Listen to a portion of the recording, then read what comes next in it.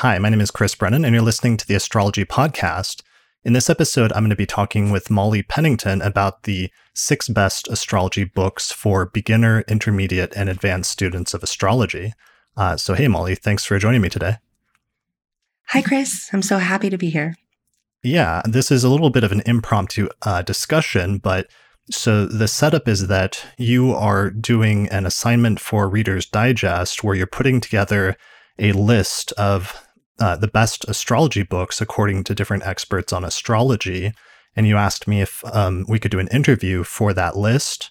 And I decided to do it, but thought we would just record it for possible use on the podcast at the same time. So that's kind of the setup here. Could you tell me a little bit about what you're doing with your list? Yeah, and I just want to specify this is for readersdigest.com. And the list is going to be, say, 10 to 12 titles. And my editors asked for or recommended that maybe it be divided into books that are good for beginners, and then those that are at the intermediate level, and then also moving into advanced. Okay, brilliant. And you've already done 1 or 2 other lists in the past? This is going to be, depending on when it's published, my 3rd or 4th article on astrology for Reader's Digest. For many years, I've worked as a freelance writer, and I've written, I think it's safe to say, hundreds of articles for online and print magazines. But I'm new to writing about astrology, and I'm very, very excited to do so because I just fell in love with this topic about 18 months ago, maybe a little bit more. Okay, perfect. Well, this is good timing then. And your website is mollypennington.com, right? Yes. Okay, cool. Well, I'll put a link to your article once it's out. If I do release this as a video on the website, I'll put a link to it in the description page, either below this video or on the podcast website, so people can find out more information and see the final list with everything you put on it. But why don't we go ahead and jump into it with my first recommendation, which is a book I just discovered actually a few years ago in Barnes & Noble, which is titled Astrology Using the Wisdom of the Stars in Your Everyday Life by Carol Taylor. And I actually interviewed her last summer, and we did an episode on aspect doctrine or aspect patterns together. But this is just a really brilliant, comprehensive intro to astrology book that's extremely well illustrated. And that's one of the things I like about it the most, is not just that it's comprehensive, but that it's kind of easily digestible. And the graphic designer that she worked with in order to do the layout for the book just did an extremely brilliant job designing this book in order to make the content a little bit more understandable and easy to grasp through visual means. And that's one of the reasons why this is actually my favorite intro to astrology book that I've been recommending for the past few years. Yeah, I'm so glad that you mentioned this one because it's one of my favorites, and it's actually something that I somehow organically got my hands on, and it was something that I read very early and just fell in love with because it really does make the topics accessible somehow. And yet it's not really necessarily not deep. It gets into everything that you kind of need to know. Things like aspects, which were very complicated for me at the beginning, and it makes them easy to understand. And in fact, I begged my mother to get this book so that we could have conversations about astrology and our charts. I love that. Yeah, it's very. Even though it's comprehensive, she touches on just about every topic in astrology so that you get a very broad overview, but also somehow it's still very concise. It's not like a super dense book in the sense of some of the other books on my list will be more wordy and will be like long paragraphs of very dense prose text. But this is actually much more concise and much more manageable. There's also a lot of interpretive material, so you can look up your own birth chart placements and then use this book in order to understand what those placements mean and get some basic interpretations, which is just very crucial when you're in the early stages of learning astrology. Yeah, I agree. Yeah, so this is my favorite intro to astrology book at this point. It does deal with the fourfold system primarily of the planets, and their meanings or significations, the signs of the zodiac, the 12 signs and their meanings, and then the doctrine of aspects, which is like configurations or relationships between planets.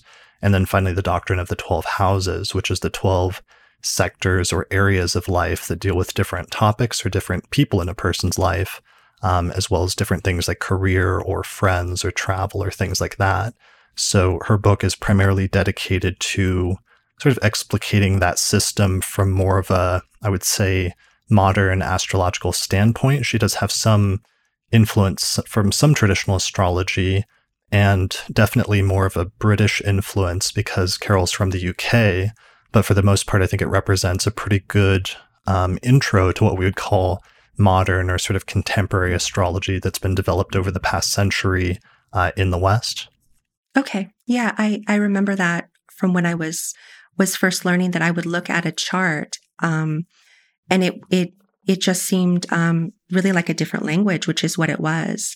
And I would just want to kind of concur with precisely what you're saying, that the way she lays everything out, suddenly as you go through, just step by step, I was able to see into charts and see into the wide array of the different subjects and topics, planets, houses, etc.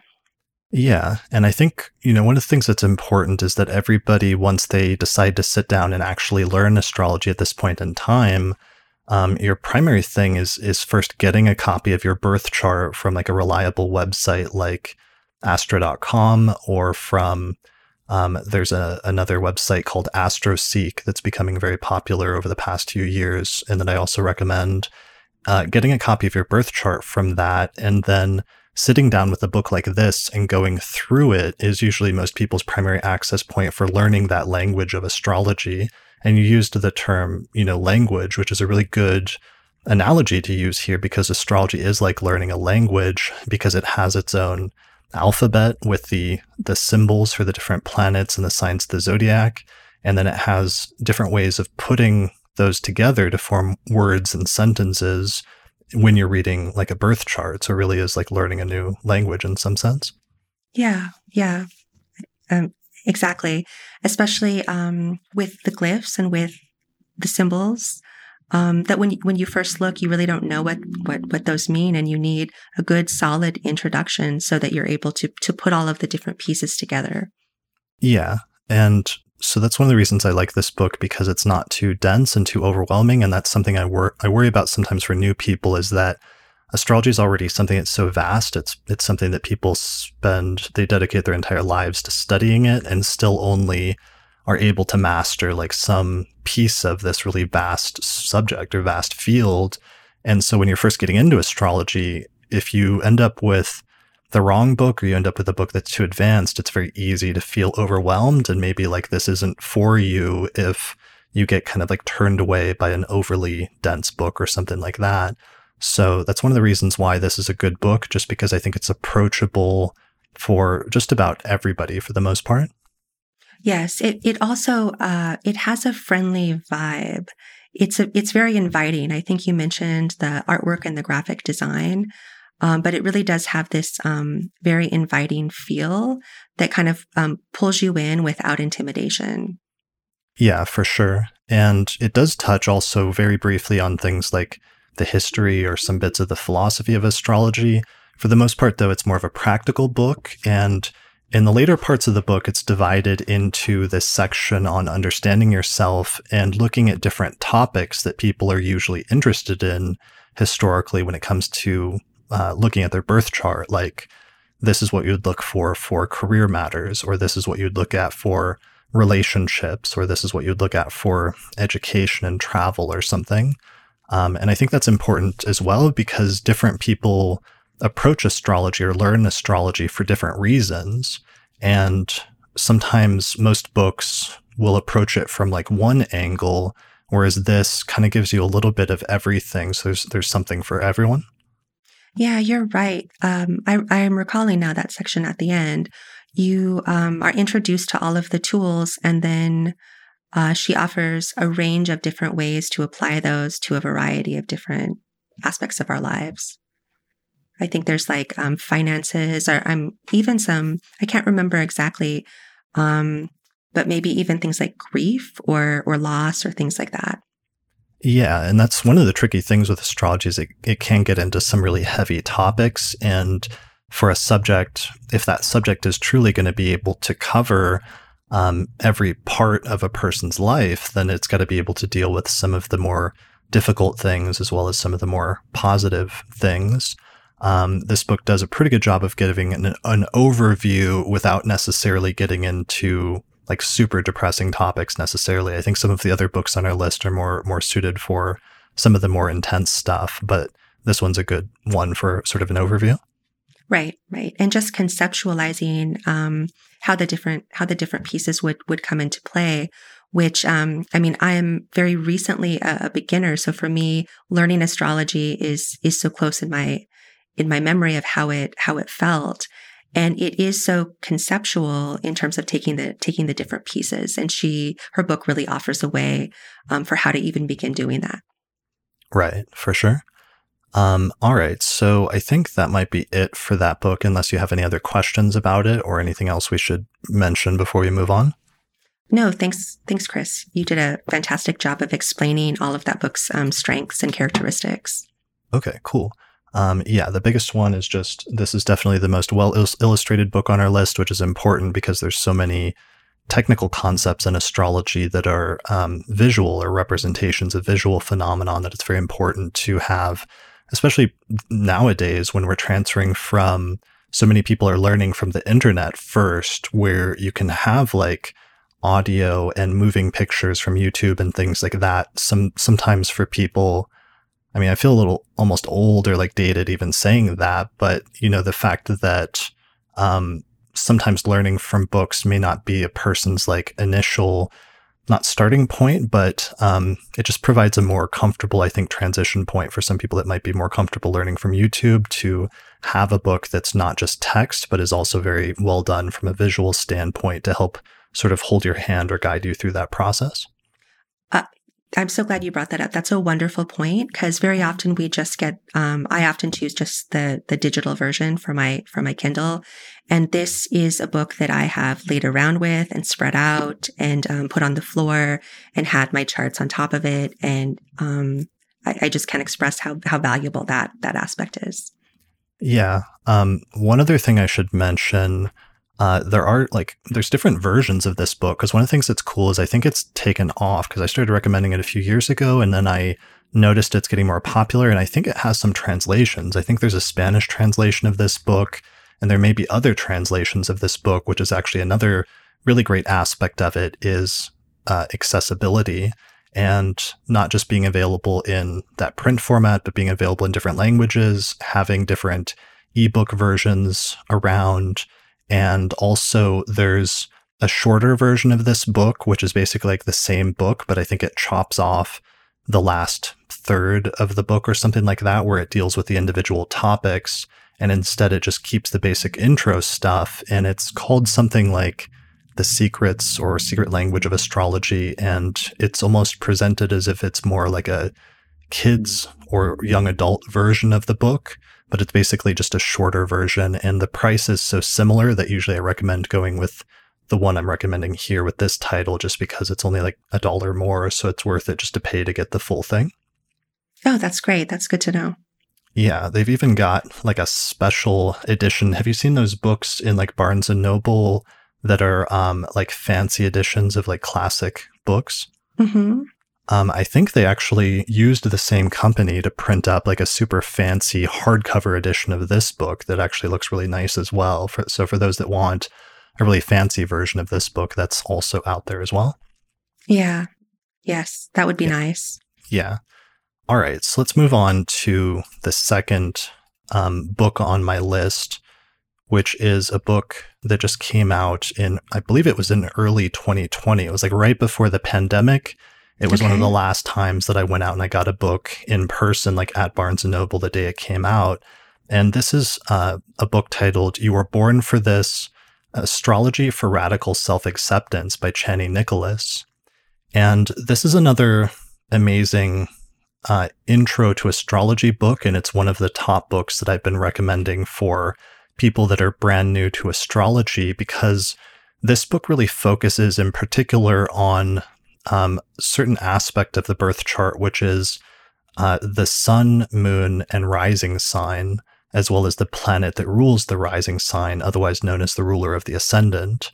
So it ends up focusing primarily, even though it does give you an overview and an ability to analyze the entire birth chart, it's not quite as comprehensive as Carol Taylor's book, but that's because it's more focused on the crucial parts of the chart, or one of the most crucial parts of the chart, which is your sun, moon, and rising signs. And one of the things that's interesting, since like the 1960s, the last time that astrology had a major revival in popular culture, when some of the people that were born in the 1940s like came of age with the hippies and like the counterculture generation of the late 1960s. And around that time, 1968 or so, there was a super popular book that was published, which was Linda Goodman's Sun Signs in 1968, which I believe may still be the like highest selling astrology book, certainly of modern times. I'm not sure of all times, maybe. There's some other books like Ptolemy's that have been around for like 2,000 years, so it's kind of hard to beat that one. But at that time, in the 1960s and 70s, it became really common and popular for people to ask, what's your sign? And when that was stated, it always meant, what is your sun sign? But in the past decade, it's actually become more common now to ask people, what is your sun, moon, and rising sign? Or what's sometimes known as your big three. And I really like that because it's this emerging realization in the public consciousness that astrology is more than just one sign or one zodiac sign, but it actually consists of a number of different planetary placements in different signs of the zodiac, starting with the three most important for one's personality, which are your sun sign, your moon sign, and your ascendant or rising sign. I mean, that's such a great point. And when you were talking about going in and getting it in person right at the start of the pandemic. Right before the pandemic. Oh, right before. Yeah. And that, the timing in my own life and my own interest is marked there. And I'm wondering if you can talk about maybe the influence of this book in at least what I've heard or what's being called maybe a growing or new popularity in astrology in our larger culture. Yeah, something happened in the past few years, and it's funny because you can see there's like a podcast episode that happened right at the turning point where it was starting to happen, but I wasn't sure yet if it was really a thing or if it was just like something the media was overhyping. Which was this sudden like surge in the popularity of astrology, especially with the younger generation of people in their like 20s, in their like teens and 20s and maybe 30s. So in episode 139 of the Astrology podcast, which I did with Dana Lynn Knuckles and Jessica Lanyadoo, we talked about this, and the release date was January 11th, 2018. And because what had happened is there had just been a sudden flurry of articles in the media, I think starting with like a New York Times article talking about how astrology seemed to be getting suddenly more popular recently. And so at the time in this podcast episode, if you listen to it, we discussed both sides of the question of, is astrology actually getting more popular, or is it actually this just a media thing and it's actually becoming less popular? Because at the time, one of the things that was notable is that for the past several years before that, there had been less and less astrology books published for a number of years, and astrology books were kind of disappearing from the shelves just because they weren't being published as much, which on the one hand, it wasn't clear if that was due to a decrease in the interest in astrology or if it was just a side effect of like the publishing industry going through this weird transition as like physical bookstores are becoming less and less common and everything that goes along with that, with like the rise of Amazon and things like that. So I was actually a little skeptical at the time, but then it turned out by the end of the year, the answer was like, no, there really was a sudden like surge in the popularity of astrology, which continued and got even bigger and bigger and more intense over the next 2 years. So one of the really interesting things that came along with that surge in the popularity of astrology with the younger generations of people in like their teens and 20s and 30s is that suddenly the astrological community, which had been a little bit more like monocultural, if I'm using the correct word, since the 1960s, suddenly became much more diverse. And there was a much greater cross-section of the actual like public of the community of Americans, basically, who were getting interested in it suddenly. But the type of astrology that they were encountering at the time was largely the type that had been talked about and taught and written about in astrology books from like the 1970s and 1980s and 1990s from the people that came in the hippie generation in the 1960s. So one of the things that started happening is you started seeing this new wave of astrologers coming up and a more diverse wave of astrologers coming up and starting to write astrology books that were more reflective of their communities and their concerns and their focus as astrologers. And I think Channy's book is one of the first books, or it's one of several books that came out in the past few years that really reflects this this change and this turn in the tide of astrology books and who they're being not just written for, but also the types of people, not that they're necessarily targeting, but that they're being more conscious of in terms of the types of people that they're having consultations with and the communities that they're actually serving or trying to help in their astrological practices. Does this book, You Were Born for This, incorporate aspects of memoir? I'm not sure if I would say memoir so much as it's primarily, it is primarily an interpretive book for learning, especially about your sun, moon, and rising, and learning about the basics of the birth chart and how to interpret your birth chart. I think it's just doing so in a much more, in a way that's trying to be much more inclusive than most astrology books were prior to that time. Okay. And relatable, I think, maybe as well. That it seems to come in and been a part of this cultural moment that you're describing, and where readers, students of astrology, people who are interested can see a way to, we've been calling it a language, to use the language, and it's suddenly expansive as well, as you've mentioned, that it's not just the sun sign, which is really so much of what a lot of the popular cultural articles and media have been about, but it starts to include the other pieces. Yeah, definitely. And also with the language thing, one question that comes up that I remember, I think it was an article or a lecture that was given by Alice Sparkley Cat, who's another person that I know you've interviewed for this list as well, or will interview. And they asked a question. I'm sorry, not for this list. I interviewed Alice Sparkley Cat for a different Reader's Digest piece on the zodiac elements. Okay, got it. But for another astrology article, the question was, if astrology is a language, then whose language is it?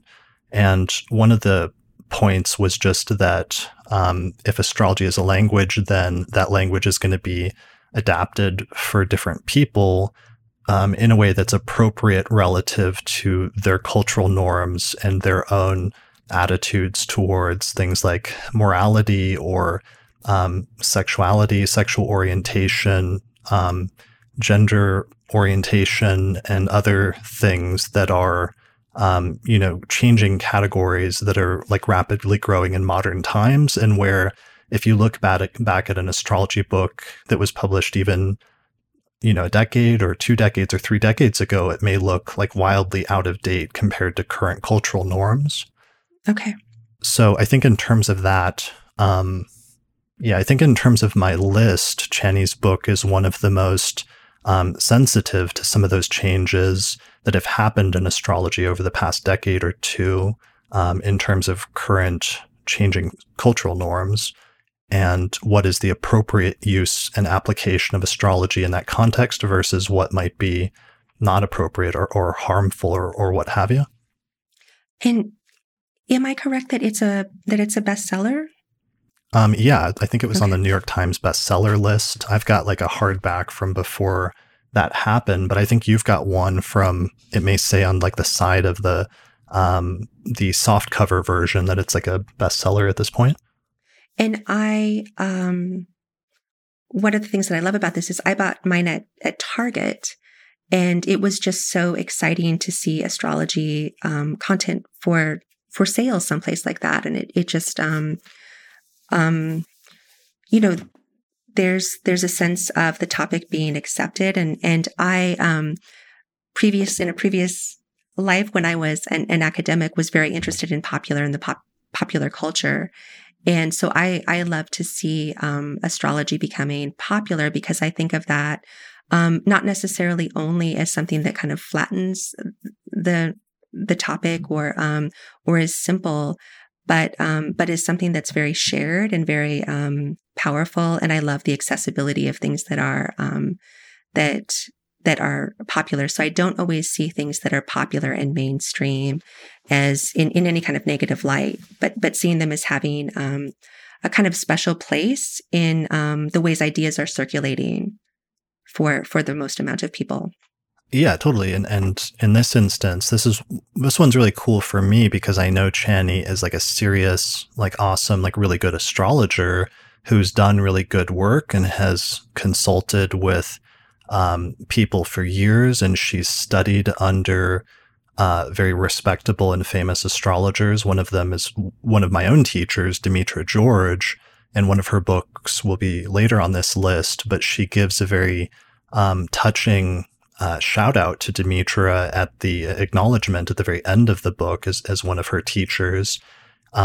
So one of the things that's cool about this list is this book is, despite it going mainstream and being available, on shelves in places like Target and stuff, it's actually a pretty serious astrology book, and it's good astrology. It's not just an astrology book that was written by somebody that isn't really very good, or that is like just I don't know how to say it, like a celebrity astrologer or something like that, who isn't very well read or has only been doing it for like a few months or something like that.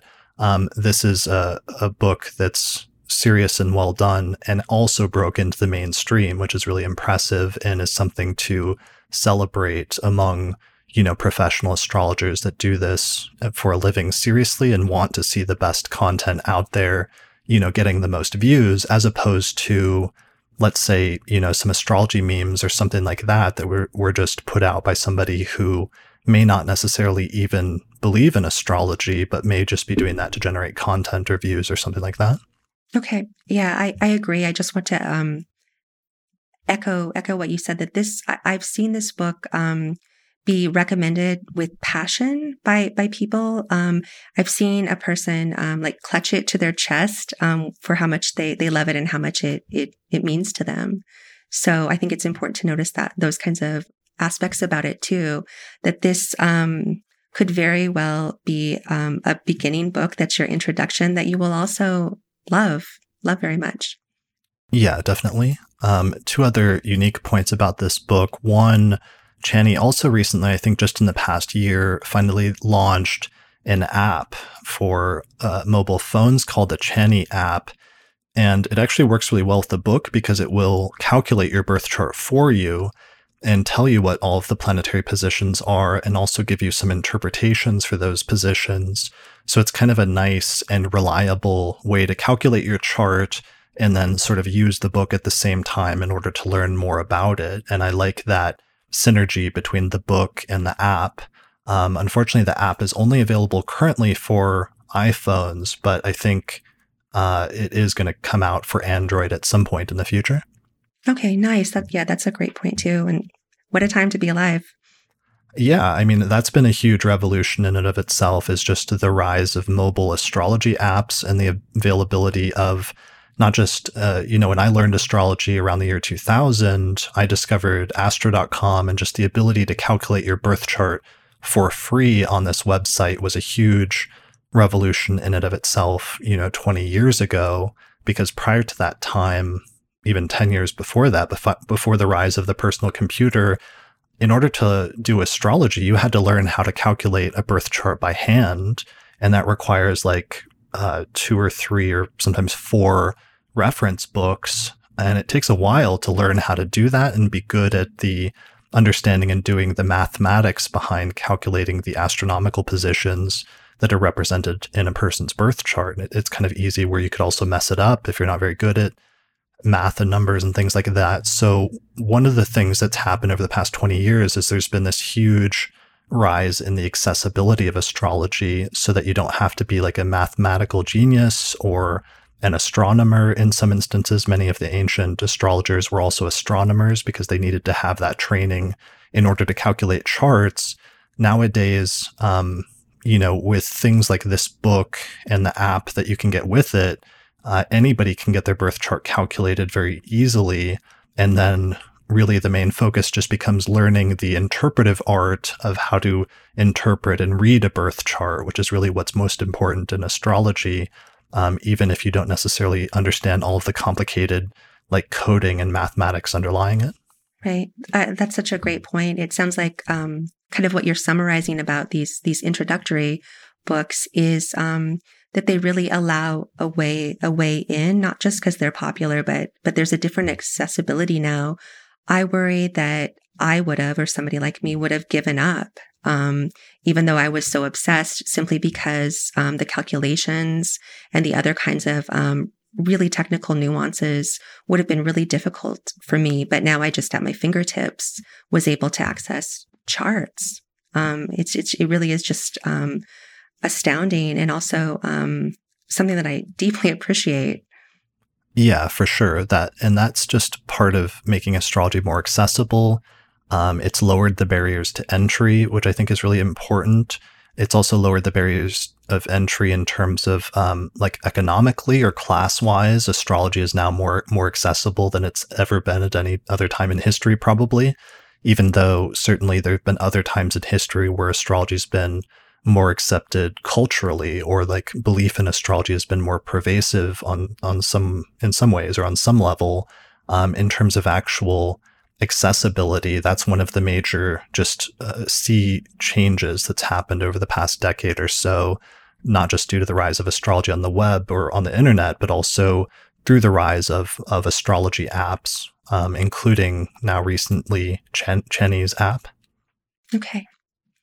Yeah, there's also been a number of other apps that have become popular over the past few years with the rise of astrology, and I've done an episode on some of them in the past, but that's been another reason why this book is important, because everybody at this point knows what their sun, moon, and rising is, or that's become common knowledge in the same way that 20 years ago, just knowing your sun sign was common knowledge.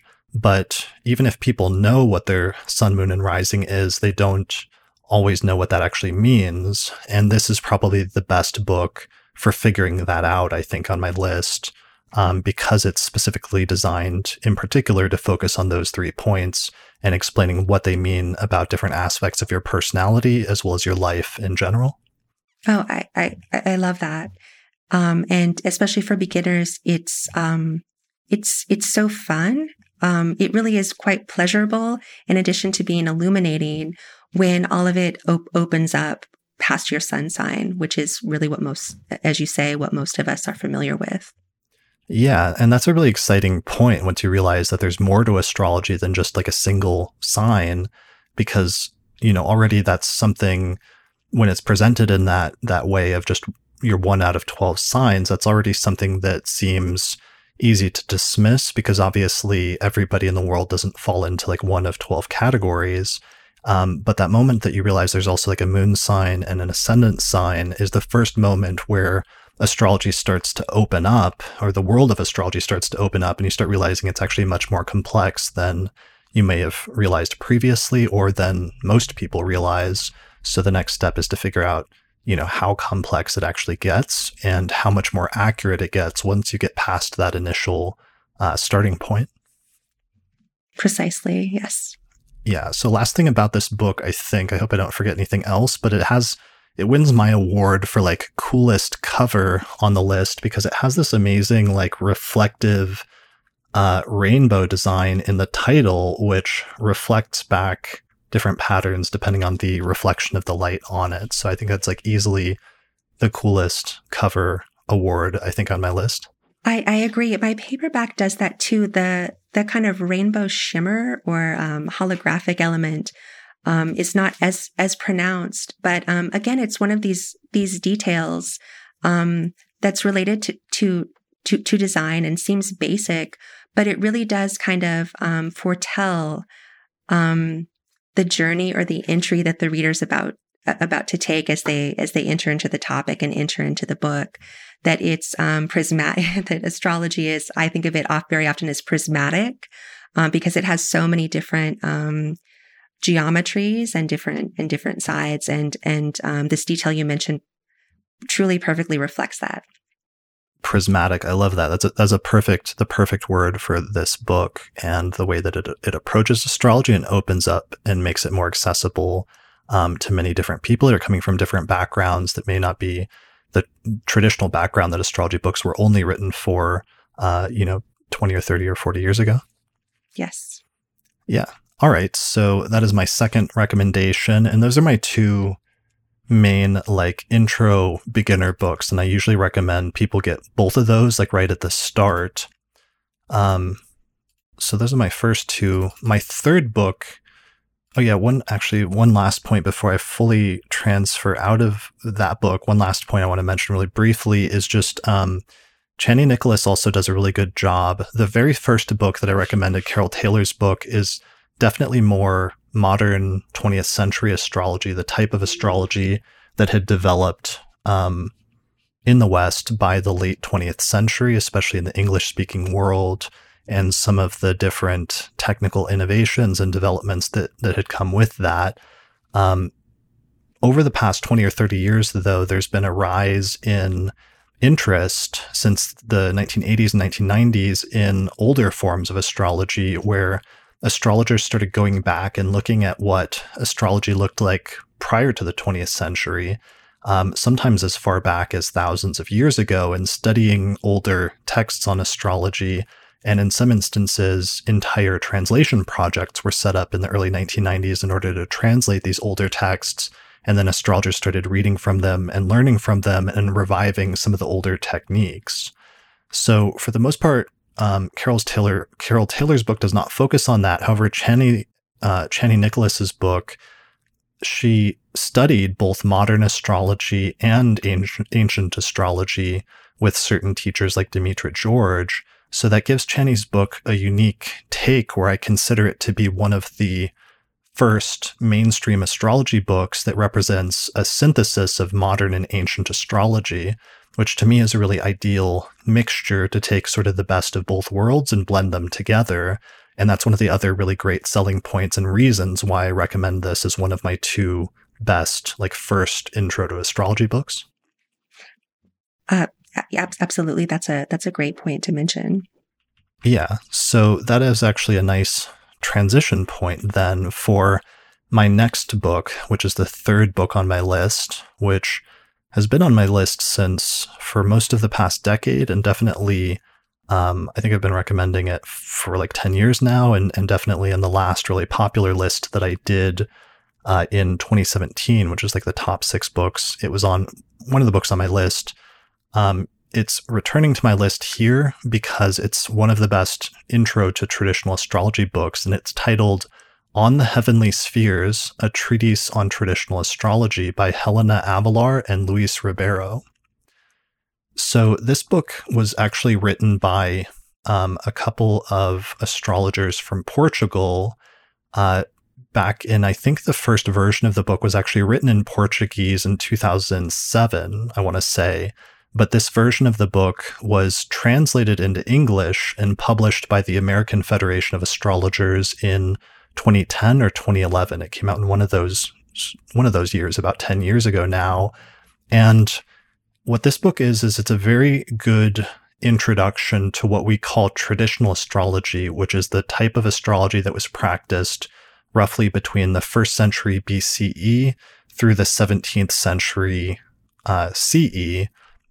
Largely in Europe over that time frame, basically. And that's what we refer to as traditional astrology or Western astrology, because it was practiced prior to modern times and also prior to the discovery of the outer planets, such as Uranus, Neptune, and Pluto, which started being discovered after the 17th century. So this is a very comprehensive introduction to that type of astrology. It especially focuses on the medieval astrological tradition and the Renaissance astrological tradition, and I want to say that it has more of an emphasis on the medieval and Renaissance approach rather than some of the earlier Hellenistic approaches.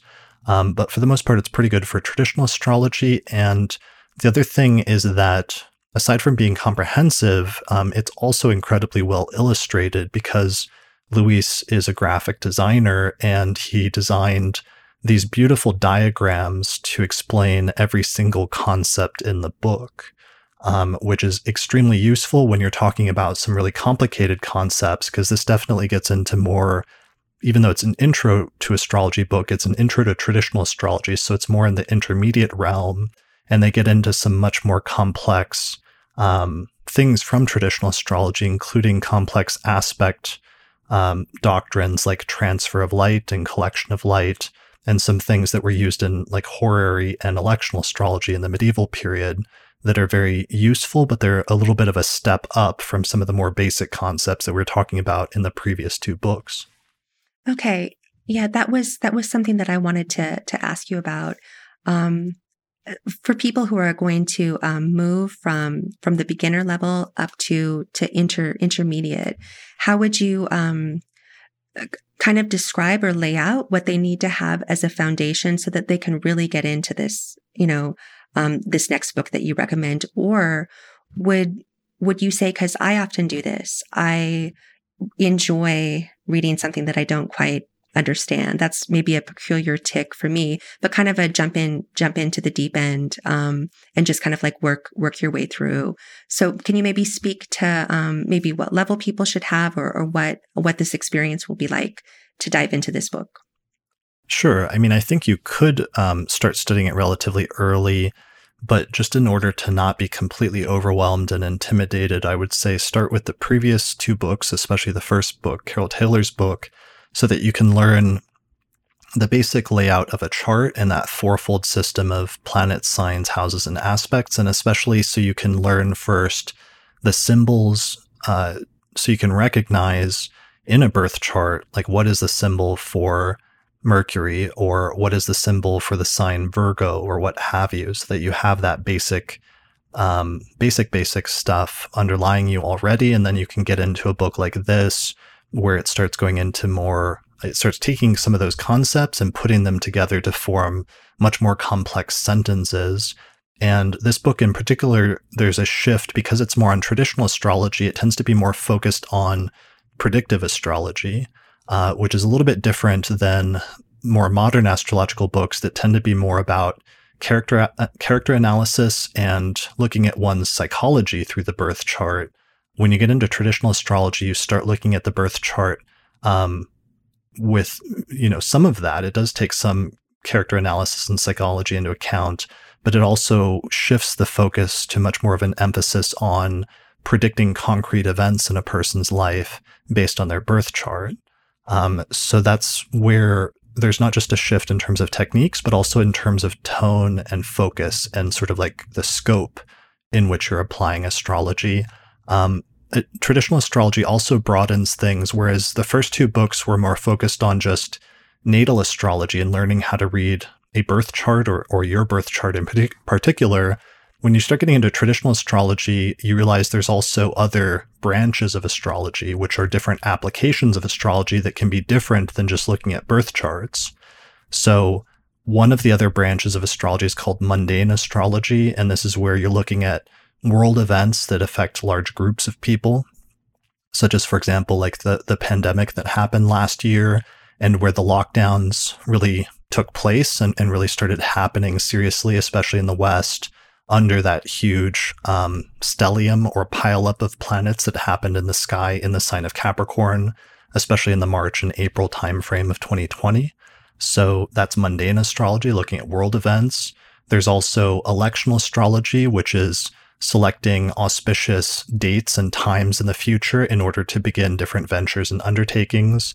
under the premise that there's some dates that are going to be more successful and there's other dates that are going to be less successful times to act. And there's also horary astrology, which I believe this book touches on briefly, which is casting a chart for the moment that an astrologer receives a question, with the premise that the chart for that moment will describe not just the nature of the question, but also its outcome or the answer to the question in some sense. So this is a good book to look at to get a kind of broad overview of maybe not just the history, and a very important history of astrology, but also the different genres or categories or types of astrology that exist. Yeah, definitely. It gives you a much broader scope of the full sort of technical apparatus of astrology that is outside of just birth charts. Even though it's still largely focused on birth charts, it gives you a glimpse into other specialized areas of astrology, which the reader may or may not choose to fully pursue, but it's good as part of your initial studies to get that broad overview and have some exposure so that you know what's out there and you know what's available. Yeah, I agree, and I'm sure we're going to talk more about why history is important as we move on to other books. But do you want to talk a little bit about that now for maybe anybody listening, or even for me in my piece for Reader's Digest? I find history fun and fascinating, but how would you describe this book really being something definitely to learn astrology, but also that it's there's something so vital and important about delving into the past or the beginning or where things started. I always find fascinating, but we're thinking of for people who maybe aren't quite that nerdy, maybe, but still have a passion or interest in astrology, in the topic. Right. Yeah. I mean, there's other books that'll get a little bit more into the history on my list that I'll mention later, but the important thing with this one is it does start to provide you with more historical context on the history of astrology and its very long legacy that stretches back for 2,000 or 3,000 or 4,000 years. And the most important thing about this book is that the revival of traditional astrology started happening in the 1980s and the 1990s, when astrologers started translating texts and like reading these texts and then trying to put those techniques into practice. But it was a long time before astrologers had been doing that for long enough and taking some of those ancient techniques and putting them into practice before anybody was comfortable writing an intro to astrology book that was purely based on the ancient methods of traditional astrology. This is one of the first books, and it came out in like 2010, that successfully gave you kind of like an overview of traditional astrology, but in a modern format, in a book that was published in 2010. So it was the first time that you could learn traditional astrology without having to pick up a translation of an ancient text and read and try to read that and try to understand what an author from 1,000 years ago or 2,000 years ago said, who originally wrote in a different language like Greek or Latin or Arabic that had then been translated into English. So it's actually kind of difficult, and not everybody has the mind for it or the not aptitude, but almost like it's almost like a skill set that some people have and other people don't, of being able to pick up a translation and like read it and understand what the author is saying. It's kind of a difficult thing to do, and it creates another, again, barrier to entry that means that traditional astrology was inaccessible for a lot of people for a very long time, where in the 1990s, there was a translation project that was producing translations, and lots of contemporary astrologers subscribed to it just in order to support it. But then they would be sent these translations and they would pick it up and look at it, and the translation wouldn't make any sense, because even though they knew modern astrology, they didn't have enough background in ancient astrology and the specialized vocabulary that was used by the ancient astrologers to really be able to read a translation and get much from it. So they would kind of like put the translation down, and it didn't really influence their practice of astrology for many astrologers, I feel like, in the 1990s and early 2000s. This couple, Helena Avalar and Luis Ribeiro, were two of the first astrologers really early on that got into those translations, understood them, and also had some language skills so that they could read some of those translations or some of those books in their original languages. And then they started putting those techniques into practice, using them with clients, and then also eventually teaching them to students so that they learned. It became kind of like a living, traditional astrology became a living thing again, and they learned how to teach it best to students. And this book partially represents a sort of culmination of their practice teaching students traditional astrology, in that they figured out how to do that on a more general scale to make it approachable and understandable and accessible to the contemporary astrologer. Oh, it sounds fascinating. I can't wait to get this one listening to you describe it. And again, I feel like you set us up at the beginning, and now as we move to intermediate, it's again a book or a research project that allows entry into topics that really until quite recently were pretty inaccessible. So again, it's just it feels like a very fortunate time for people interested to delve in. Yeah, it's an amazing time. It's literally, there's never been a time in the history of astrology in which so many translations of texts and so much knowledge from the past astrological traditions has been available to contemporary astrologers all at once, where you could go back and you can learn all of this stuff firsthand from translations of ancient texts, of which there's hundreds at this point from the past 2,000 or 3,000 years. But just about nobody can like pick up the text of like Ptolemy or Guido Bonatti or somebody like that and just learn astrology from scratch from those. You need some sort of primer in order to get an entryway into those texts. And this is one of the first successful primers in modern times. And the two, I've interviewed them on the Astrology podcast before, are just very brilliant astrologers, both of which over the past decade went back to school and got their PhDs in the study of ancient history and did PhD dissertations focusing on the history of astrology and focusing on, in some instances, the recovery or the study of ancient texts.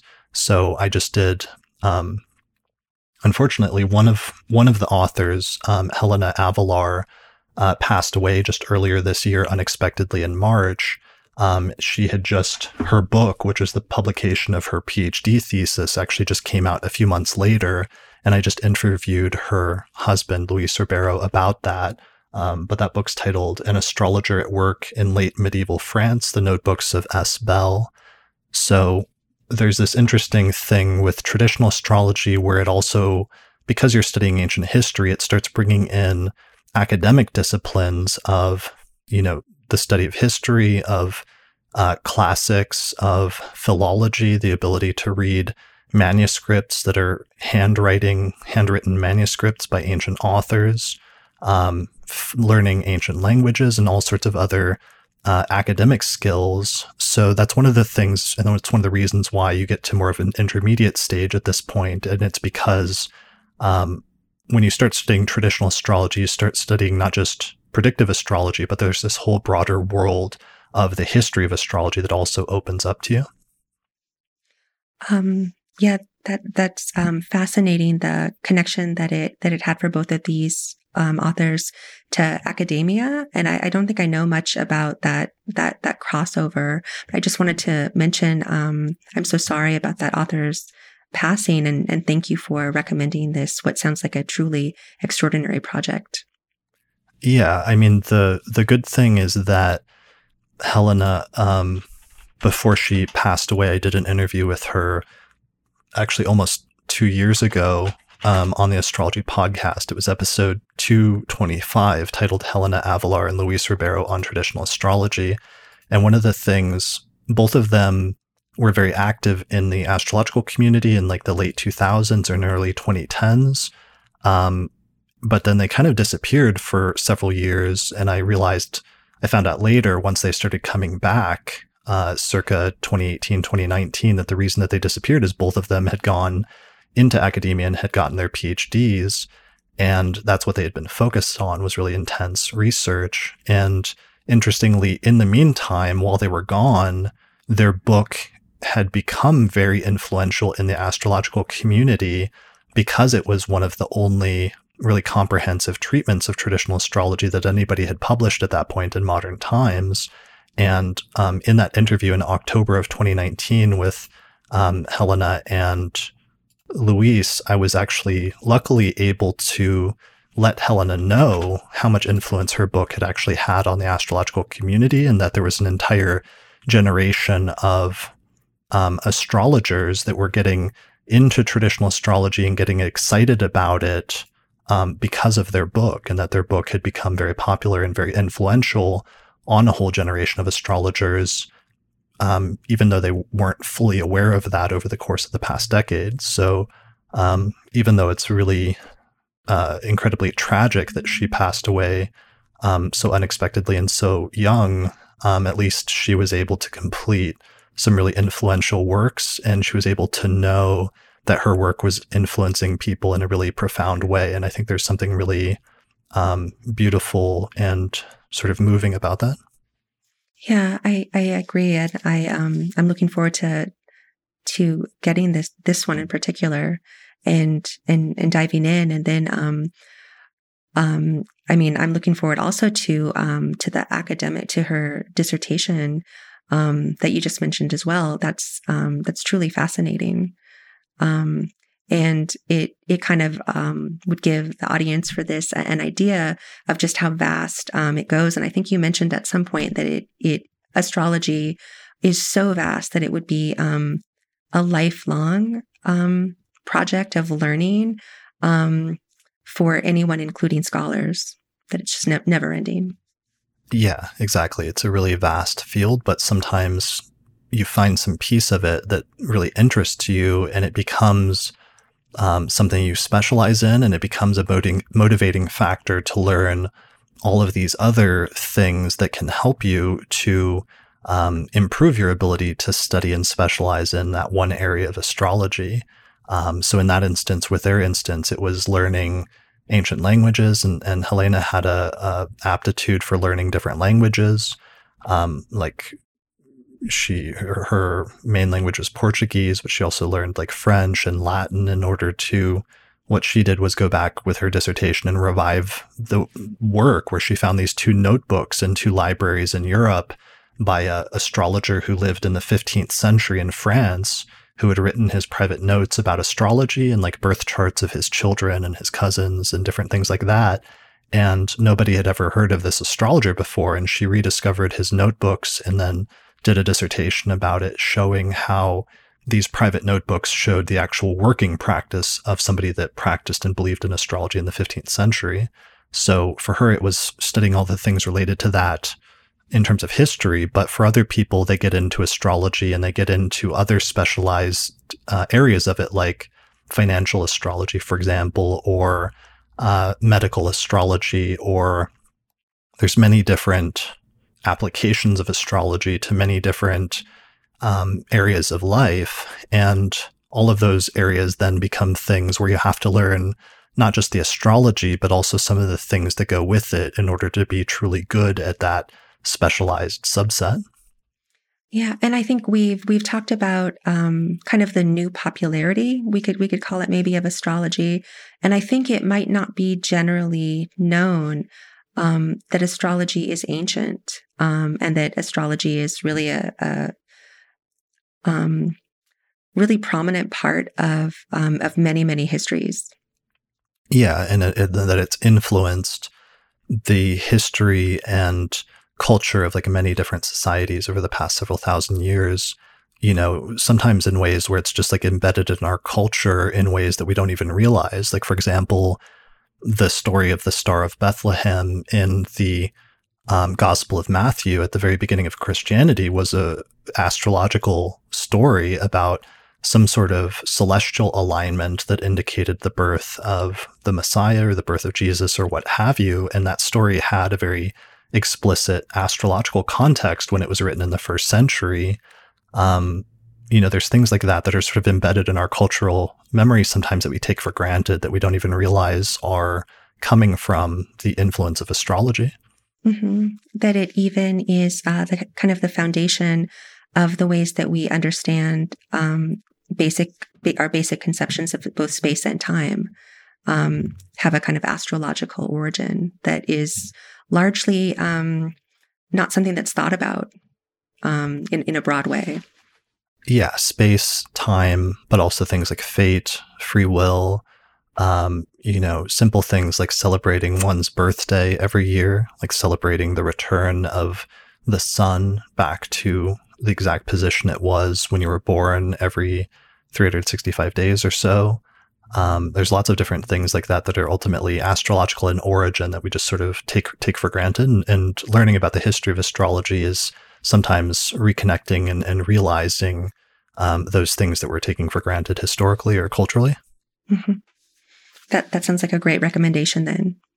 Yeah, perfect. It's a very good book. I know Luis is going to republish it at some point here in the not too distant future with an updated version, because I think they already updated the Portuguese version a few years ago, but presumably it'll have the same title or something close to it.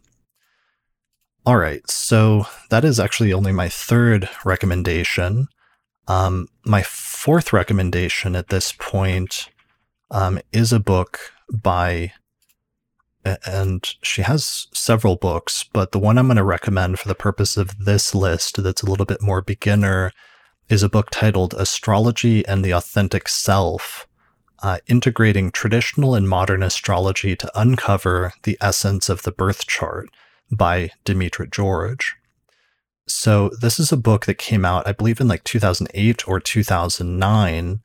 And I was talking about earlier about how there hadn't really been, by the late 2000s, anybody that had done a successful intro to traditional astrology book. But the other part of that is that it wasn't just that, but also nobody had taken the next step after that, which is to do an intro to astrology book that represented a synthesis of both traditional astrology or ancient astrology and modern astrology, where you take astrology that had developed in the late 20th century and included all of the advancements that had occurred over the past several centuries, like the discovery of the outer planets Uranus, Neptune, and Pluto, but also that synthesized and had the knowledge of the previous 2,000 years of the practice of Western astrology at the same time. And this book by Dimitra George is one of the first truly successful attempts to synthesize modern and ancient astrology in recent times, and to do it in a way that's accessible, is straightforward and somewhat simple, but does not sacrifice any of its intellectual integrity at the same time. So it's a really good intermediate book that I recommend at this stage, because once you start getting some of the traditional background from, for example, Helena and Luis's book, this is a good book to take you to that next step, which I believe is the next sort of, I hate using this term, but let's say evolution of astrology, in terms of there being some progression. The next step after the revival of traditional astrology is the synthesis of ancient and traditional astrology with contemporary astrology, because while there are some authors and there are some astrologers that want to go back and just practice traditional astrology, and their motto becomes something like one of their mottos was that the old ways are the good ways, or something like that, and they want to go back and practice what they see as some like pure form of astrology that's more predictive and is more concrete and is not overly psychological or distracted with modern concepts like outer planets or asteroids or other things like that. And while there's some validity to that approach, and I know that's the approach that you'll actually find in Helena and Luis's book, is more of a strict traditional astrology, that you should practice astrology like it was practiced up until about the 17th century. And there's a certain elegance to that. There's another school of thought, which is that there's still, while traditional astrology is really valid and beautiful and useful, and there's lots of great things we should take from it, there's also some really beautiful and useful and elegant things from modern astrology or from contemporary astrology that shouldn't be thrown out, that you shouldn't sort of throw out the baby with the bathwater, so to speak. just a really weird saying. I don't know if there's a better Yeah, version of that saying, but it makes me want to look up, like, where does that come from? What is that about? But I'll do that right. later. Let's just take that for Yeah. granted and Right. pretend that that saying makes any sense. Okay. And so there's a sort of philosophy among some astrologers that there's good things from both modern and ancient astrology, and what we should do is try to take the best pieces from both and merge them or fuse them together into a new system. And in my studies of the history of astrology, what I noticed is that approximately every 200 years, this actually happens in the history of astrology, where there's like a translation movement, and some astrologers get excited about reviving some of the older forms of astrology, and then they synthesize it with whatever the current prevailing paradigm of astrology is at that time. And this tends to happen around and shortly after the conjunctions of Uranus and Neptune for some reason. And the last time we had one of those was in 1992 and 1983. And that was the point where there was a translation project that was actually formed to translate ancient astrological texts. But if you go back in 200-year increments, you'll see astrologers continuously doing that. So I believe that that's the stage we're at now. And what I love about Dimitra's book is it's one of the first books after that Uranus-Neptune conjunction that was truly successful in taking some of the ancient concepts and fusing them with the modern concepts in a way that was compelling and made sense both conceptually as well as practically. And it's because Dimitra had a very long history, first as a modern astrologer for 20 or 30 years, starting in the 1960s. And she initially became famous for writing one of the first books that dealt with the asteroids and their astrological interpretation and how to put them in birth charts. But then later in the 1990s, she got very interested in traditional astrology. She went back to school and she learned Greek and Latin and translated some texts. And she also worked with a translation project that was translating texts into English. And she was one of the first astrologers that not just learned this system and started putting it in practice, but also started teaching it to other people. And so due to this background, she was sort of uniquely qualified to be one of the first people to synthesize the ancient and modern traditions and present it in this relatively comprehensive, not too long and not too overly wordy text that is a pretty good intermediate text on astrology. Yeah, I think one of the things that I can contribute to the conversation is, for me, the study of astrology and many of these books has been so pleasurable. And I've read both this one that you just recommended and also Asteroid Goddesses, and I can say that they're is the word page turners. I mean, they're easy. They're easy to read, and they're exciting, and you kind of race through. And I can say about Asteroid Goddesses that I learned about the asteroids, and I tore through the entire book, Asteroid Goddesses, and read it, I would say, kind of like a novel. And I remember not taking notes and not thinking of being scholarly about it, but just kind of absorbing it as I fell in love with the concept of these asteroids and all of the concepts, myths, information that was there. So in that sense, I can say during all of my studies, I never would have imagined that I would be in this conversation with you necessarily. And I can say that my studies were not like taking notes like I may have for this, and like what kinds of things would I say about these particular books, but to really just immerse myself for my own edification that I truly enjoyed. So I'm hoping that that I can inspire a lot of people out there who have an interest at whatever level in astrology, that it really is something that you can immerse in, that just provides a lot of joy along with interest. Yeah, definitely. There's definitely astrology is one of those things that once you find it, it can be become like a lifelong passion, but it's actually fun to learn about because you find this entire field that is actually super interesting and super relatable to your life, and that becomes a reason to learn all of these different things and all these different areas that you might not ever have gotten into otherwise. And it actually becomes like enjoyable or like very pleasurable to learn about astrology just for its own sake in some ways. Yeah, I think absolutely, and that's kind of the point I'm trying to get across, that it's not just it's a learning that I think is because I am a previous scholar. I know how to do all of that, how to take notes and how to retain everything, because you're going to have to defend it or you're going to organize it for something that's going to be published, and that's certainly, there's nothing more important than that, because we have to know the history, and we have to do our homework and our due diligence, and I think be really rigorous and careful. But in tandem with that, there's also so many aspects of this that are really things like wild is a word that I might use.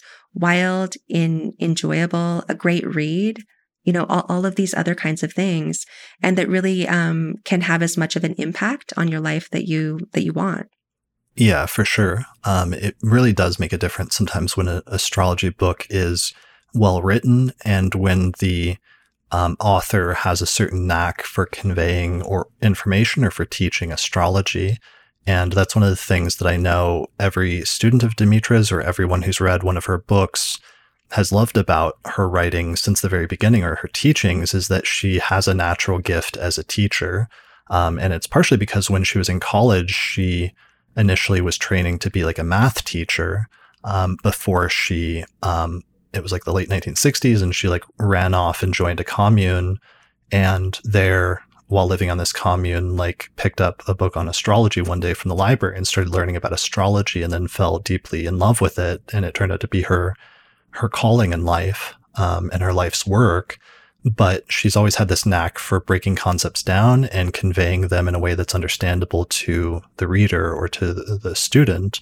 And that's one of the things that I think anybody that reads any of her books, but especially this one, will be the most struck by, is even though it's an intermediate text, it's dealing with more intermediate concepts in terms of natal astrology and reading birth charts.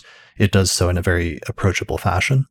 Yeah, that's a great point to make. I would describe it also is taking a class or reading a teacher.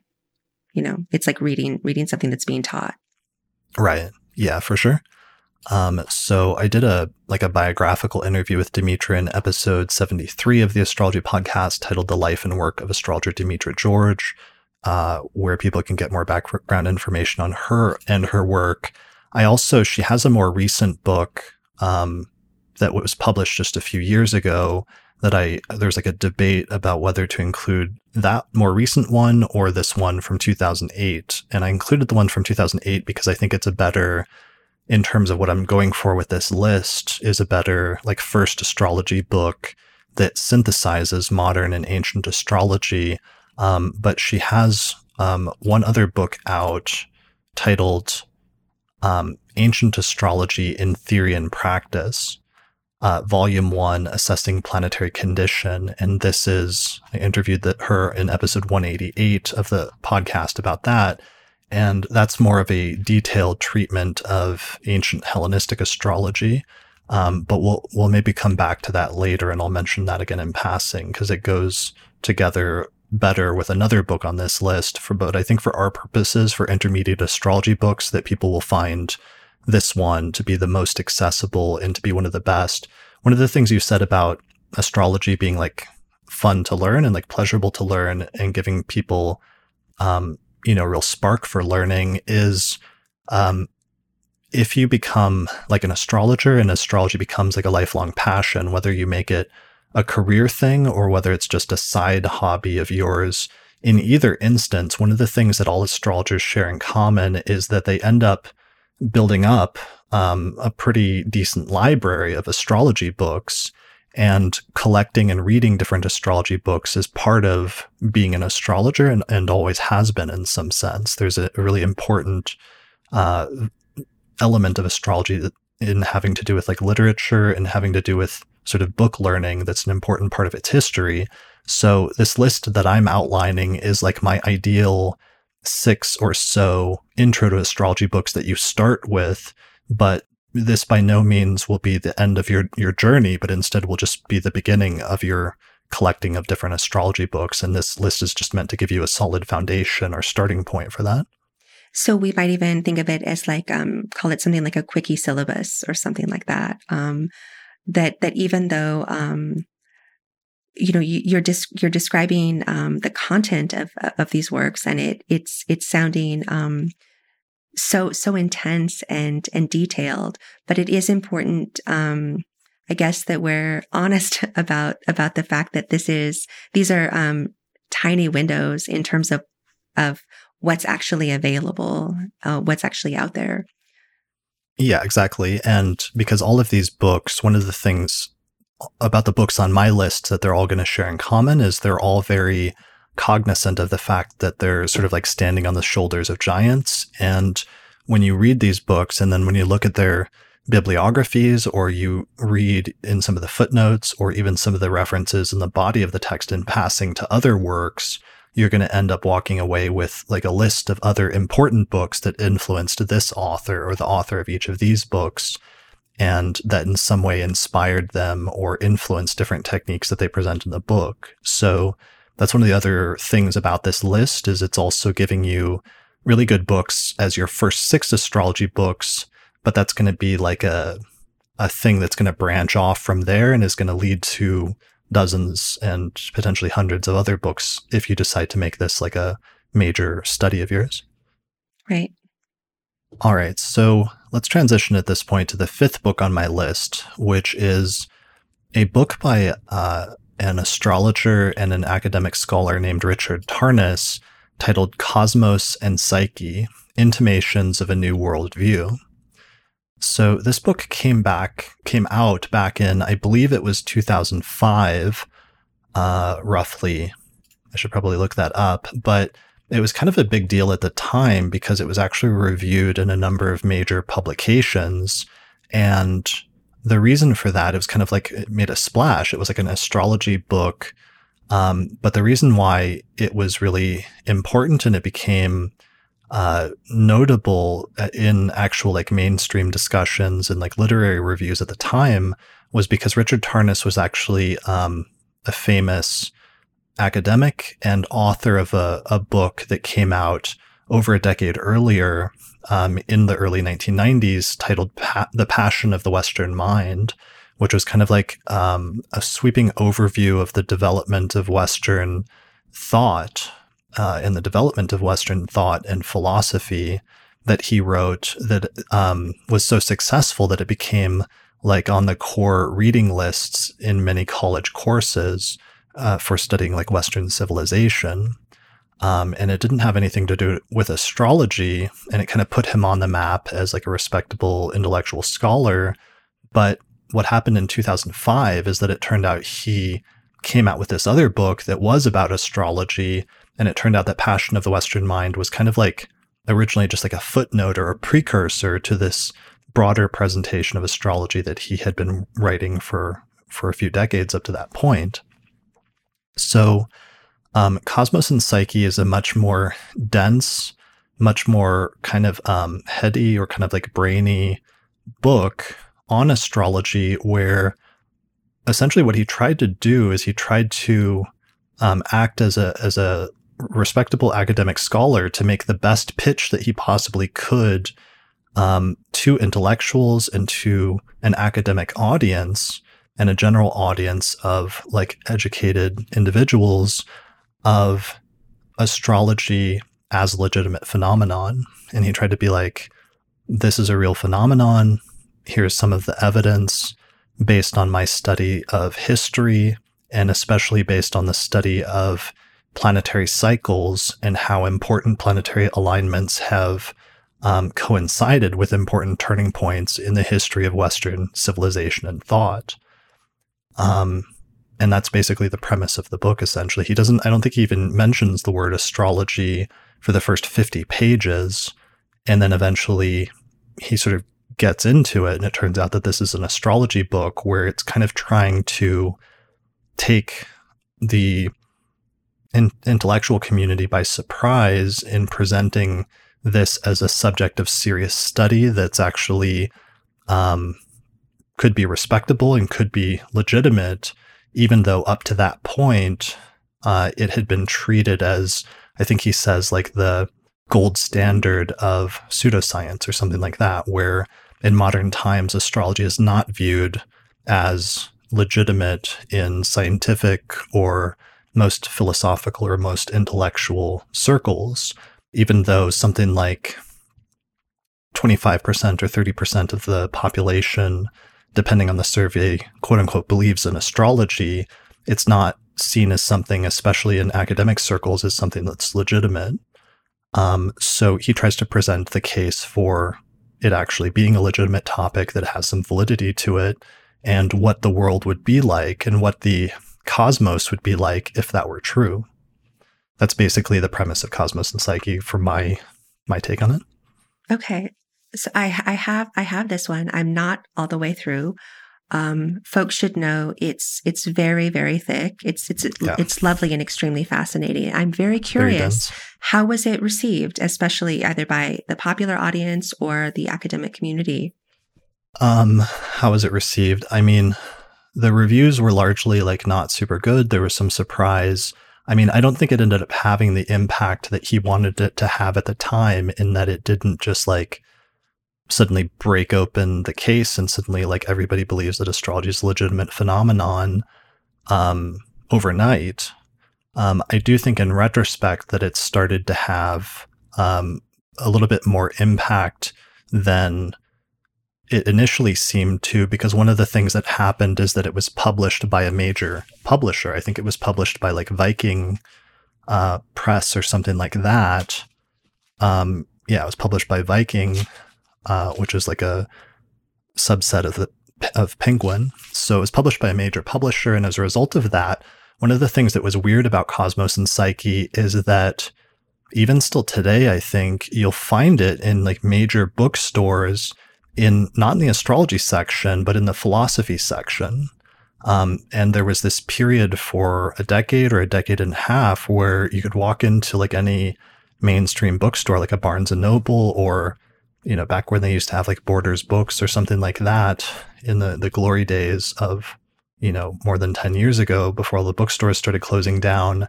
And you could find this book in the philosophy section. And one of the very weird side effects of that is I've met a lot of people over the past 10 or 15 years since the book was published that found this book by accident and picked it up and started reading it, and accidentally stumbled into like actual legitimate advanced astrology as a result.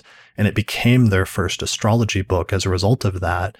And as a result of, his initial stature as an intellectual and as a scholar, and having it published by a major publisher and having it get categorized in basically the philosophy section. Yeah, it's, just from I would call maybe like a very brief perusal, it's philosophical, and it's also kind of poetic in the way that it theorizes, I would say, a kind of the art or structure of meaning around broad cultural and historical patterns, myths, in tandem with the movements of the planets. Would you say that I'm kind of describing it correctly? Yeah, I think so. Because one of the things, it ended up forming sort of a school of astrology, you might say, that they refer to themselves as archetypal astrology. And these tend to be people that are patterning their astrology after Richard Tarnas's work, and the sort of approach to astrology that he presents there, that is, for the most part, it represents what I usually see as like the highest form of modern astrology, where this was one of the last books before traditional astrology started becoming really popular, and that is largely sort of untainted by that movement to go back and like integrate all of these old texts and old ways into astrology. So it's largely presenting a somewhat pure take on modern astrology, but it's also representing what I would consider to be like some of the best pieces of modern astrology, where if you could make a distinction, let's just say hypothetically, between, in any field, there's going to be, people that do something really well and at a very high level, and there's going to be an intermediate version of that, and there's going to be a like lower version of that that's maybe not done as well or as carefully or with as much intellectual rigor. I would say that his book represents some of the highest aspirations of modern astrology at that turning point in 2005, where things were starting to change and it was starting to go a different direction into the older forms of astrology. So anyway, but they call their approach archetypal astrology, and it's based on this concept that there's archetypes that exist out there that are like umbrella concepts, and that astrology speaks in some way through archetypes. And so, for example, when he introduces the planets, he has like a long paragraph that explains that you have Saturn, and this is the he tries to explain the archetype of Saturn by talking about 50 different things that Saturn is said to signify or be associated with in astrology. And part of the issue is that for us living in the world, we're familiar with all of the individual manifestations, but we can't access fully this broader overarching umbrella concept, which is the archetype of Saturn. But you can access all of the hundreds of different manifestations of that, which are the concrete manifestations of it in our world. But the more you understand the concrete manifestations and the variety in them, the more you can get closer to having some comprehension of the overarching archetype. And one access point for that is understanding like the myths, or the myths associated with the planets, for example, is one manifestation of the archetype. But there's also other manifestations, either psychologically or in character traits, or also in concrete events. Yeah, it is one of the essential concepts of astrology. We started out by talking about the different components of the language. And then by the time we get to a work like Cosmo and Psyche, it's really showing how the language is both vast, but also quite grounded and specific at the same time. And that's even really just hard to understand conceptually. How can something be that? Especially in the traditional sense that there's just kind of seven planets, or the two luminaries and the planets.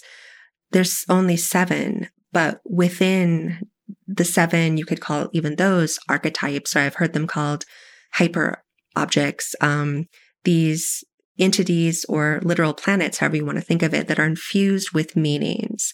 And this book is kind of an illustration of the variant ways that the meanings can work, manifest, be read, be interpreted, be seen, that felt to me very well researched and very grounded, even though what we're talking about doesn't seem very grounded, but it is. So I see this work as giving again another kind of window or doorway into how astrology can work in one of its forms.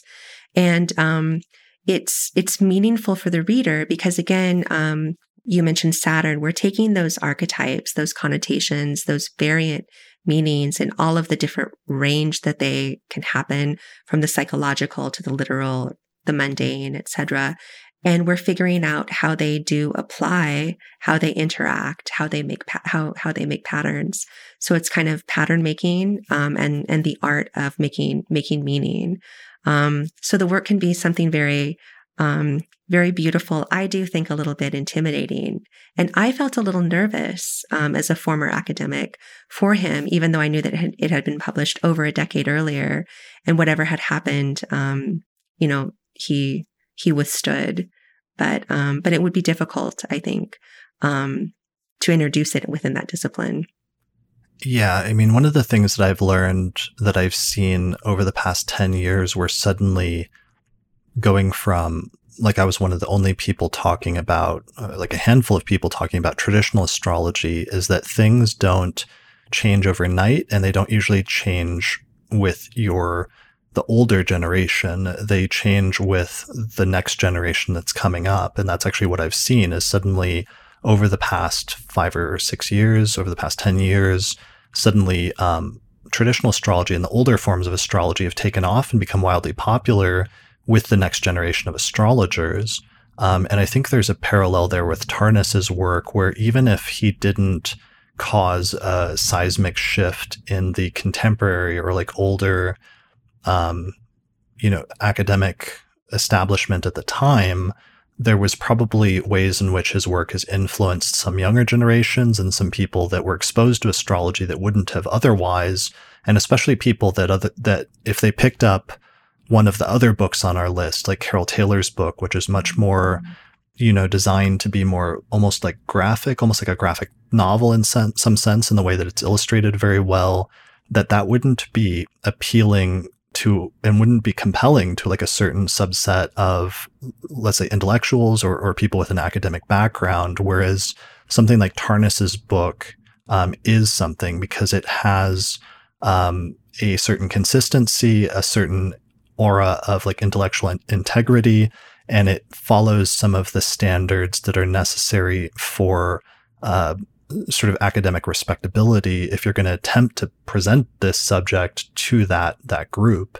And so that's one of the reasons why it's on my list, because I wanted to have a cross section of a different type of astrology book that is more, at this point, we're getting into, this is number 5. So this is on my more advanced list of sort of beginner or intro to astrology books. But I wanted to have this on this list because I think there's certain types of people where some of these other books may not speak to them or they might not find compelling, whereas this book might be more suited to their sort of temperament or their background and training.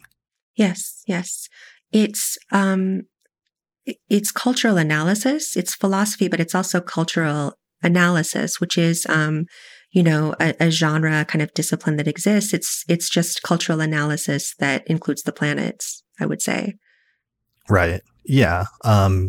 There is a lot of that because it deals with, on the one hand, it does deal with some natal astrology and some birth charts, and he shows some like compelling things from birth chart placements of like famous people in the past. But a large part of the work is actually focused on mundane astrology and focused on showing how different planetary alignments, for some reason, lined up or coincided very closely with important shifts in Western civilization and in shifts in sort of society in general.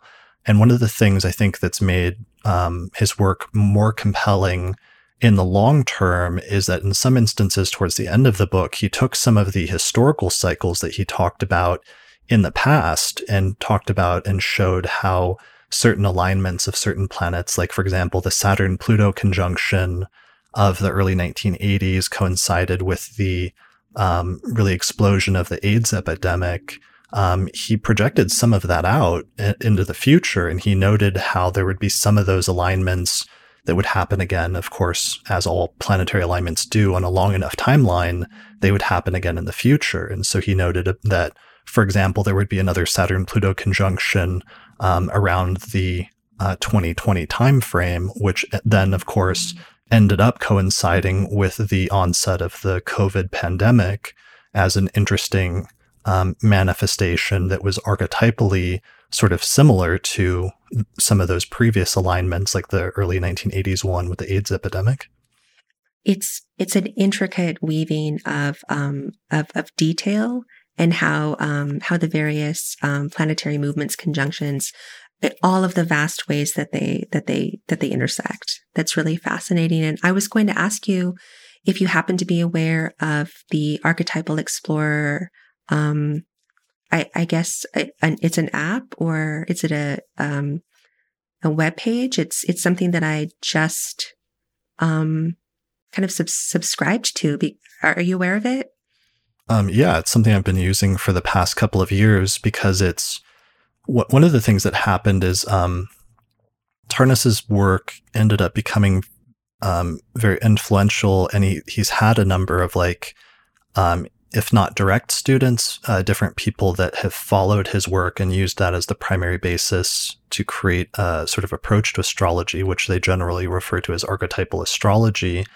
And in some instances, there have been people that have pursued that study in an academic context in academia, like at certain schools like CIIS, the California Institute of Integral Studies, where there have been a number of people that have done, gotten like a master's or a PhD at this point, where they've integrated some similar lines of thought from Richard Tarnas's work, where they're bringing in some elements of astrology in an academic context. Anyway, I mentioned that because I believe the creator of Archetypal Explorer is one of those people who's followed and taken Tarnas's work and then applied it in his own. And he created a website where you can follow either your own transits and timing activations related to astrology, or you can study world transits and world cycles historically in a visual format using this website. Yeah. So yeah, I just discovered it and had to have it and use it every day. And I would say it's very accessible, lovely graphics, and I really prefer it to some of the other things that I have and look at it definitely every day, both my personal, the me part, and also the world part. Yeah, definitely. I've been using it for the forecast episodes for the past year or two now, because it has this really beautiful way of showing transits and planetary alignments by plotting them on a graph and then showing the date of the exact alignment as like the peak in the graph, but then showing how when the planets move away from the exact alignment or aspect or configuration, there's different terms for it, that when they move away from that, there's sort of a drop in the graph. And it gives you this much more clear picture of the overlapping of the different planetary alignments that are happening at different points in time, sometimes simultaneously and sometimes spread out in different periods of time. So yeah, that's super cool and it's super useful. I think he's integrated some delineations both from Cosmos and Psyche, as well as from other books that have been written in this sort of that same vein of archetypal astrology as a sort of school of thought. Right. You can click on the transits and then text appears. And it's got many, many bells and whistles like this that are just so unique and fun. And actually, I would say really good for maybe beginners, maybe intermediate learners, people, obviously you advanced. It's got something for everyone. And as we just saw, it has a very, very lovely visual design that I found simple to pick up and use quickly. Yeah. So here, when you click on a personal transit, it gives you a delineation from Richard Tarnas and from his work. And then there's a new one that he's integrating from another archetypal astrologer who I think studied with Tarnas at one point, named Ren Butler, in his book, The Archetypal Universe, which is another book that provides delineations that are in the same vein in terms of interpreting them in terms of that school of modern astrology. Right. And in the horoscope tab, you can take transits forward or backward in time. If you go where it says natal, go to transit. You can adjust the calendar forward or backward in time, which I adore, and then still click on the transit to kind of get the reading below. Yeah, I love that. That's so important because transits and being able to, one, move a chart forward and backwards in time gives you a much better understanding of what's going on with astrology and what a chart actually represents and the different cycles of time and the planets. But also, transits in particular have always been one of the primary timing techniques. And ultimately, it's one of the most compelling pieces of astrology is that it shows you when events happen and why there's certain events that happen during one part of the life rather than another. And it has to do with looking at where the planets are in the sky now relative to where they were in your birth chart. And that's basically the fundamental premise of transits. But that's actually the level that I'm excited that they're starting to become more public knowledge of, because that's actually, to me, always been the most compelling point in astrology. It's not just reading birth chart interpretations, which can be somewhat subjective about is this true? Is this not true? Is this confirmation bias or something like that I'm making this fit? When you look at transits and timing and you start looking at the events in a person's life, and what the planetary alignments were and how they related to the birth chart on the date that a very crucial event or a turning point happened in a person's life. And you see that a symbolically appropriate transit happened very closely or exactly at the same time as that event happened. That's when astrology starts getting really impressive and really spooky, because you start seeing that it actually works in a way that shouldn't be possible, or that you wouldn't normally think like that should work, but for some reason it does. It must have to be just kind of maybe a conventional trajectory for any person who enters astrology and who gets into it, that they eventually discover time after time that it does work and it does make sense. And that's, again, another kind of like portal that you have to go through and grapple with how could this be and why, if you want to. But if anyone does start seriously, I would recommend to start doing a diary, because that helps. And I'm a person who had been a kind of fanatic diarist and also a fanatic kind of keeper of dated objects, like every paper I ever wrote all through school and all of this other kind of stuff. And those, I guess, artifacts really helped me put together my own timeline to make sense of things. And also I happen to be 51. So I have quite a long trajectory of life in order to make sense of all of these other kinds of major things that would have been happening, that I really appreciate and love coming to astrology at this point.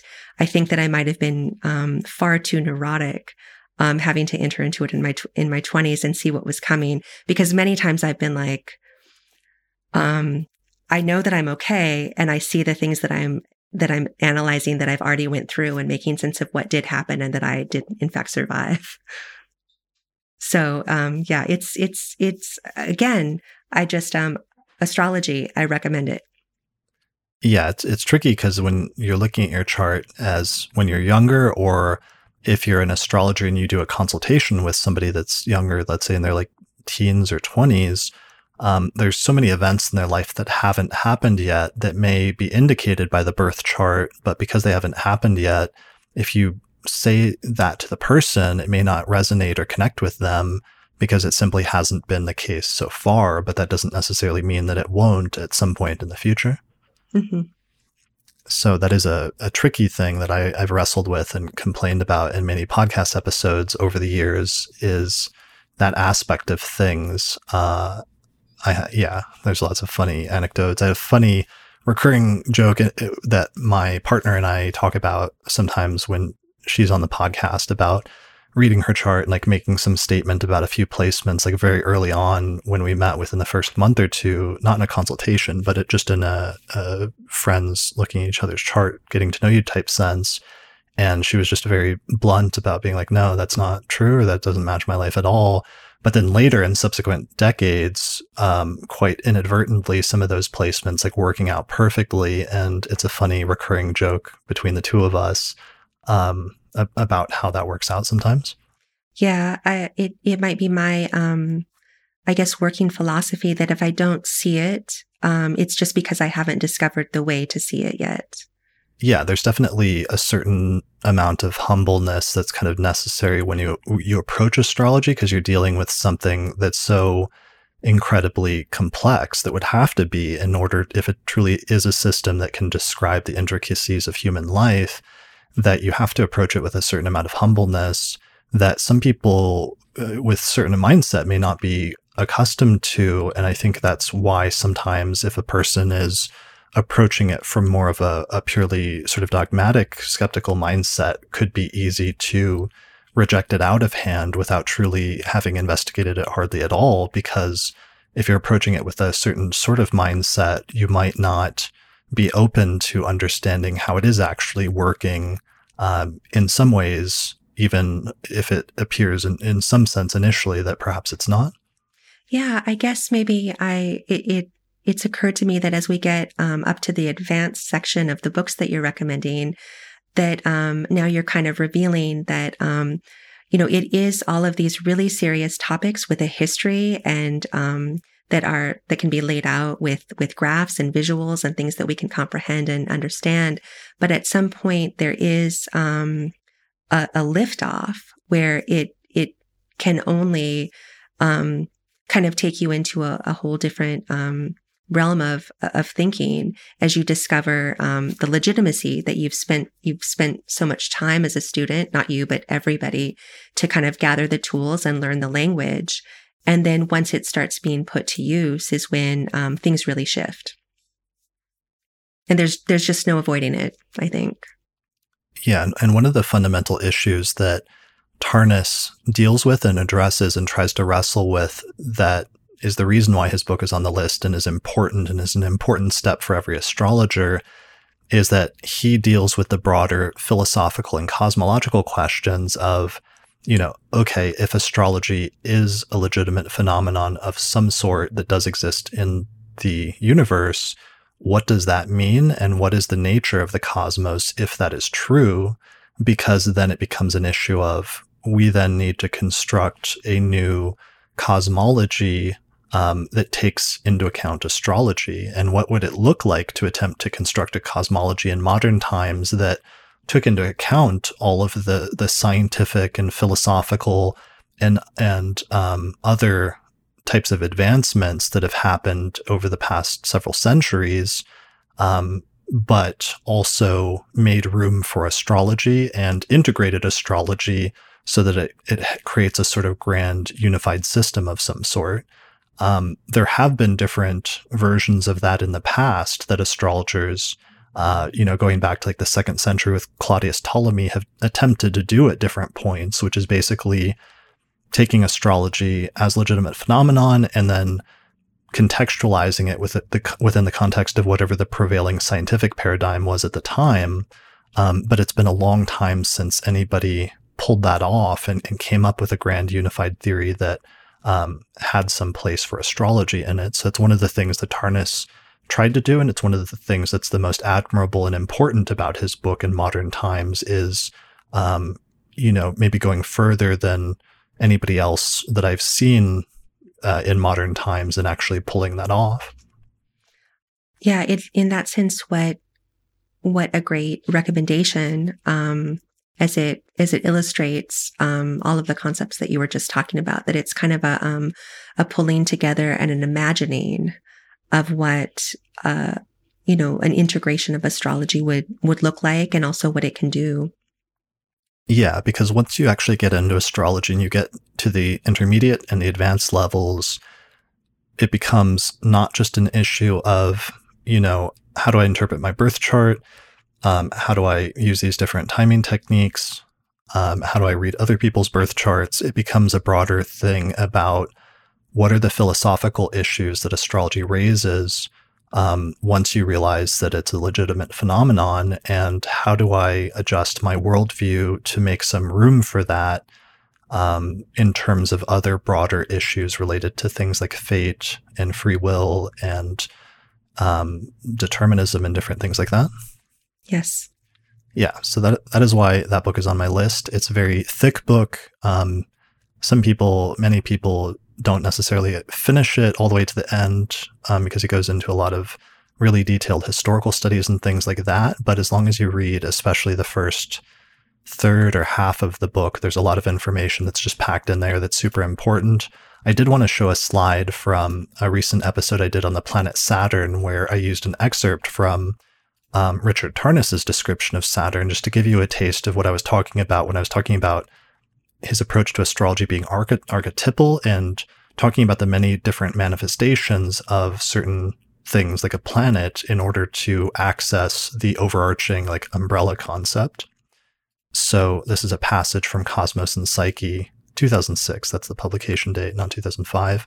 So he says Saturn is, or represents, the principle of limit, structure, contraction, constraint, necessity, hard materiality, concrete manifestation, time, the past, tradition, age, maturity, mortality, the endings of things, gravity and gravitas, weightiness, that which burdens, binds, challenges, fortifies, deepens, the tendency to confine and constrict, to separate, to divide and define, to cut and shorten, to negate and oppose, to strengthen and forge through tension and resistance, to rigidify, to repress, to maintain a conservative and strict authority, to experience difficulty, decline, deprivation, defect and deficit, defeat, failure, loss, alienation, the labor of existence, suffering, old age, death,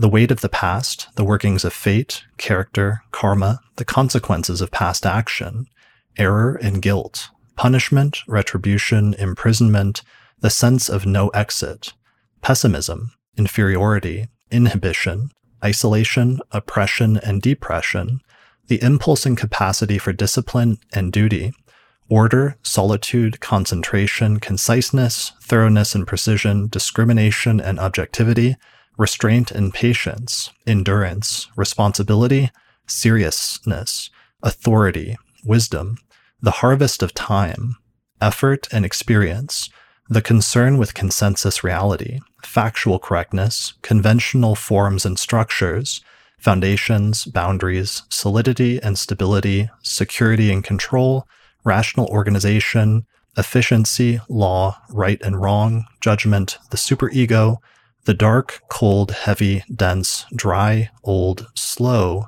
distant, the Senex, Chronos, the stern father of the gods.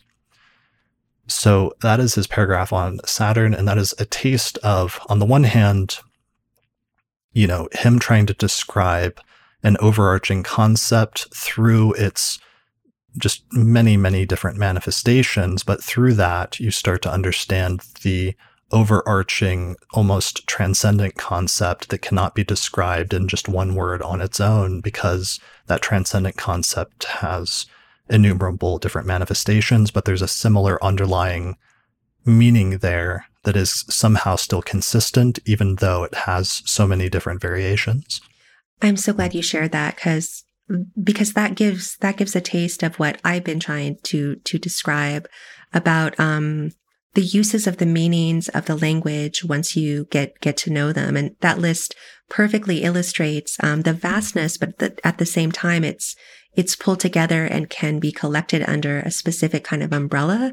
It also gives people who would be watching this and looking for the books to read, it gives them a sense of the options that are there to pull that make sense that makes sense for you. And I guess as an aside, as you were reading that, I have somehow a soft spot for Saturn. I love Saturn in it. There was a kind of almost poetry or glee as you were going through it, and I, with each word, think of how I know it, how I know this either archetype or planet, or however I or anyone else is going to conceptualize it.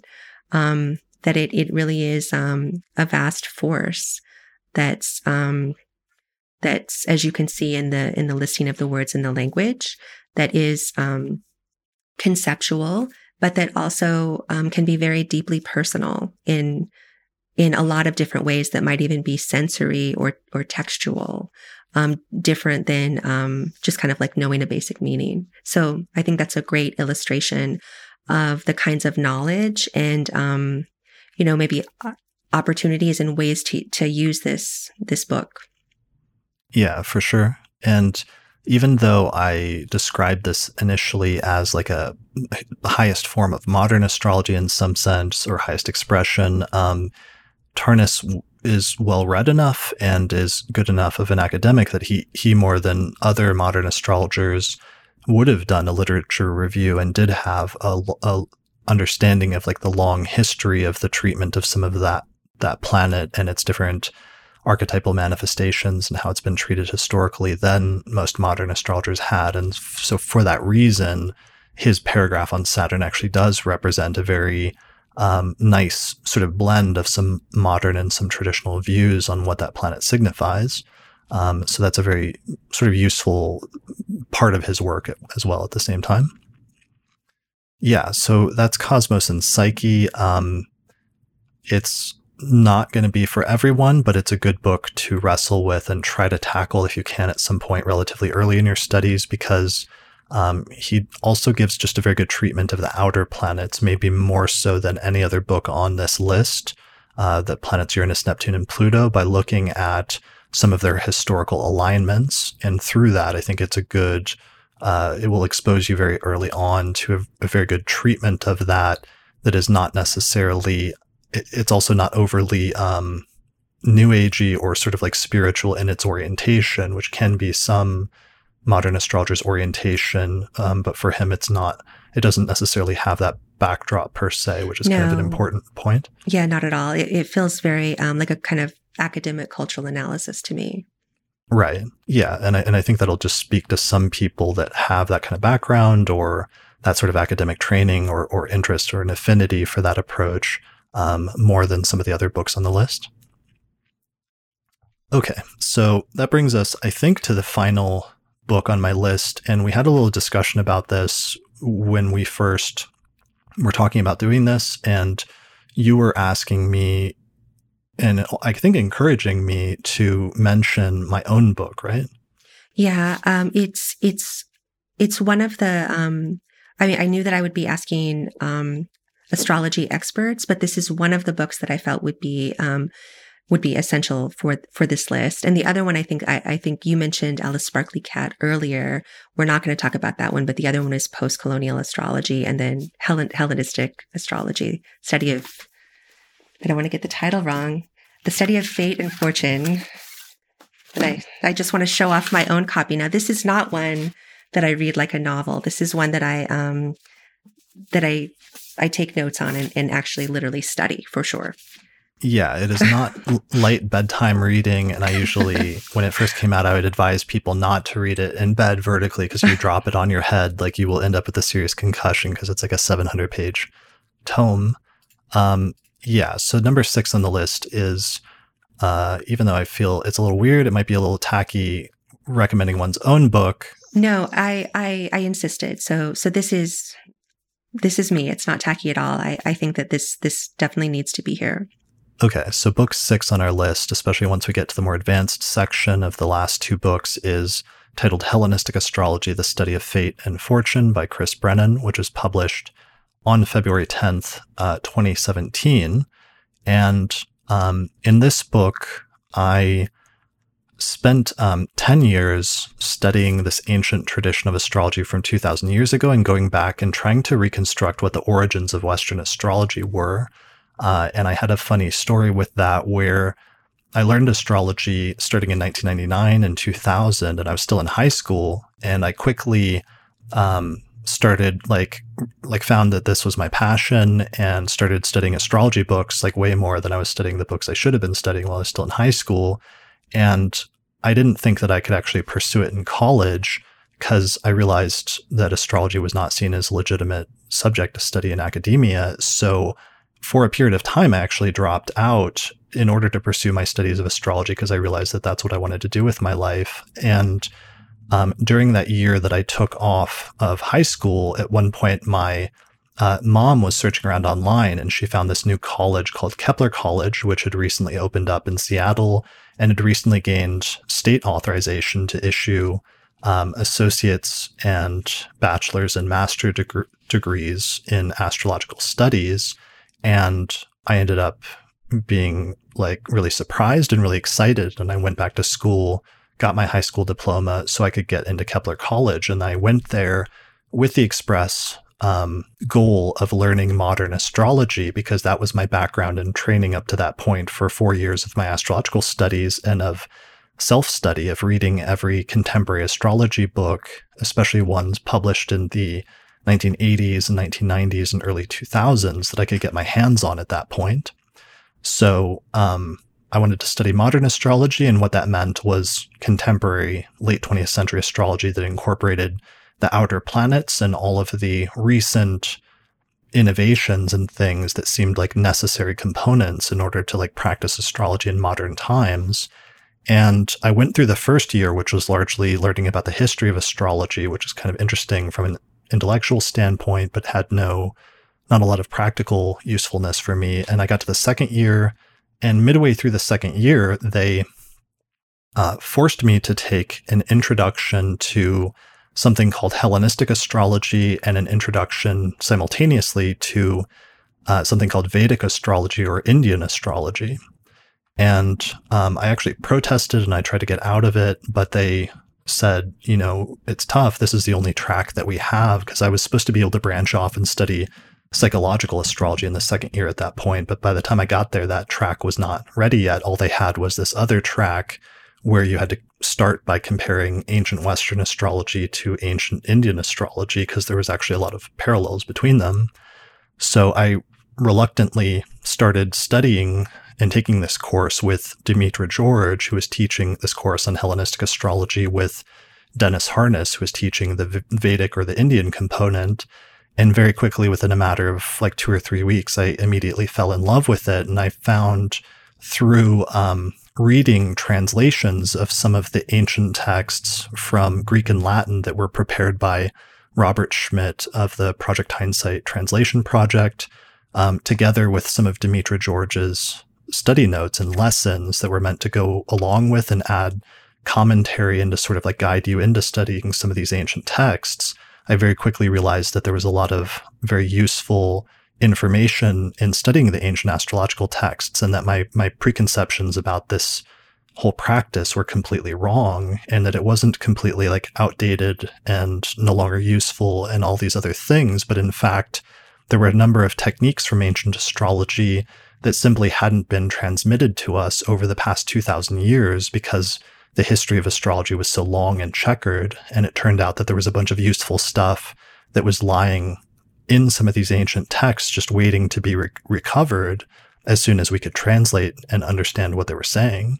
So I quickly got into it, I passed that course, and I ended up moving within a few months later that year to study at a translation project at Project Hindsight, where they were translating a bunch of these texts.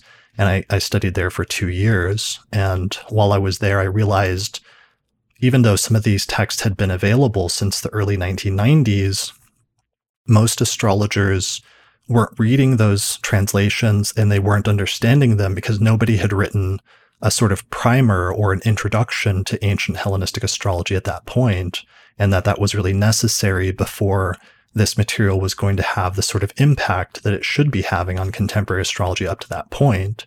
Because when I looked around in 2005, 2006, 2007, I was shocked that other people weren't integrating some of these new techniques that I was finding, like the concept of whole sign houses, or the concept of sect, which is the distinction between day and night charts, which is such a crucial distinction in ancient astrology, but had completely fallen out by the time of modern astrology.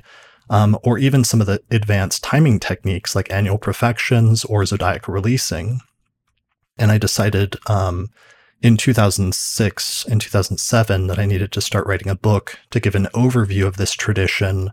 That way, I could both reconstruct the history and philosophy, but also give an overview of this entire system as it was originally practiced 2,000 years ago, starting in about the 1st century BCE.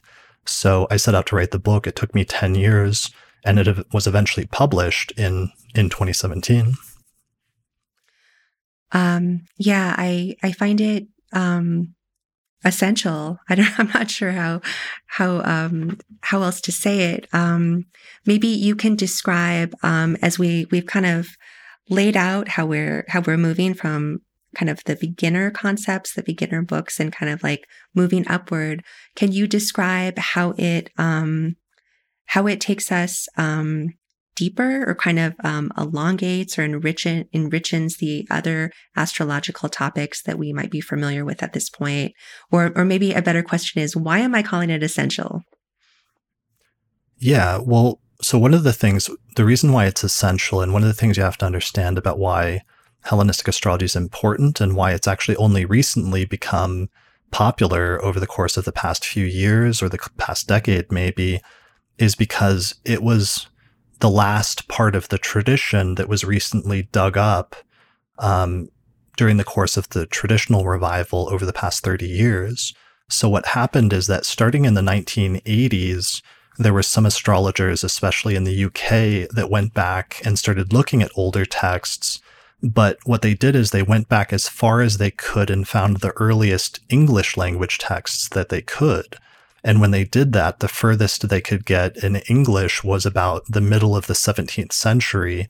And there was one very influential text. The very first major textbook on astrology that was written in English was the book titled Christian Astrology by William Lilly, which was published in 1647. So starting in the 1980s, there was a whole school of astrologers that got excited about what we call now Renaissance astrology, or what I call Renaissance astrology, which is roughly like 17th century astrology. But the issue is that 17th century astrology was the very tail end of a tradition that had started 1700 years before that. So first, contemporary astrologers in the 1980s started putting Renaissance astrology into practice again, and that was the initial revival of traditional astrology. Then after that, there were some astrologers that went back a little bit further, and they started getting translations of texts from Latin and Arabic from the medieval period, from roughly the 8th century CE through the 12th or 13th century CE. And so the second tradition that was dug up was the revival of medieval astrology. And then that became somewhat popular, and that's what you'll see represented by astrologers like Robert Zoller, or by, for example, Helena Avalar and Luis Ribeiro's book is more centered on medieval and Renaissance astrology, I would say. So they focus on that middle and that later part of the tradition. But then eventually what happened is there was one more piece of the tradition to be dug up, which is basically the earliest part of the tradition, which was what we call Hellenistic astrology, which started in Egypt around the 1st century BCE and then was practiced basically during the height of the Roman Empire all the way until about the 6th or 7th century CE. So it roughly coincides with the Roman Empire when we're talking about Hellenistic astrology. We just call it Hellenistic astrology because it originated in the Hellenistic period in the 1st century BCE. So why this is important is it turns out that most of the basic techniques of Western astrology that astrologers have been using for the past 2,000 years, when it comes to that fourfold system of planets, signs, houses, and aspects, most of that system was introduced relatively quickly all at once around the 1st century BCE in a series of texts where some different traditions of astrology from Mesopotamia and from Egypt were merged and synthesized together with some other contemporary traditions at the time that were present in the Mediterranean from the Greeks and the Romans and other cultures. And it created this new tradition of astrology, which we call Hellenistic astrology in the 1st century BCE. But that was basically the birth of the entire tradition of Western astrology that's then flourished over the past 2,000 years. So by studying Hellenistic astrology, we're going back to the original source of the entirety of the Western astrological tradition and finding the reason why we have many of the concepts that are taken for granted by astrologers today in modern times, but that they've long since forgotten the origins of because they're buried in just over 2,000 years of history. And what would happen is that there was the rise and fall of many different civilizations and empires over the past 2,000 years, and astrology would be transmitted periodically every few centuries to new cultures and to new languages. But every time it was transmitted and translated into a new language, there were some things that were lost and there were other things that were added, because it was basically like a long 2,000-year-long game of telephone. Like, you know, that game, I don't know, different people call it different things, but when like children like sit in a circle and one person at the beginning of the circle whispers something into the ear of the next person next to them, and the person after that whispers the same thing into the next person's ear. And by the time it goes all the way around the circle and comes out the other end, oftentimes the message is quite different than what it started as. That's kind of the difference between where astrology started in the 1st century BCE versus where it ended up in the early 21st century by, let's say, the year 2000 or something. So part of the goal with this text is to go back to the very beginning and look at astrology through translations of ancient texts and recover what astrology was originally as a system 2,000 years ago.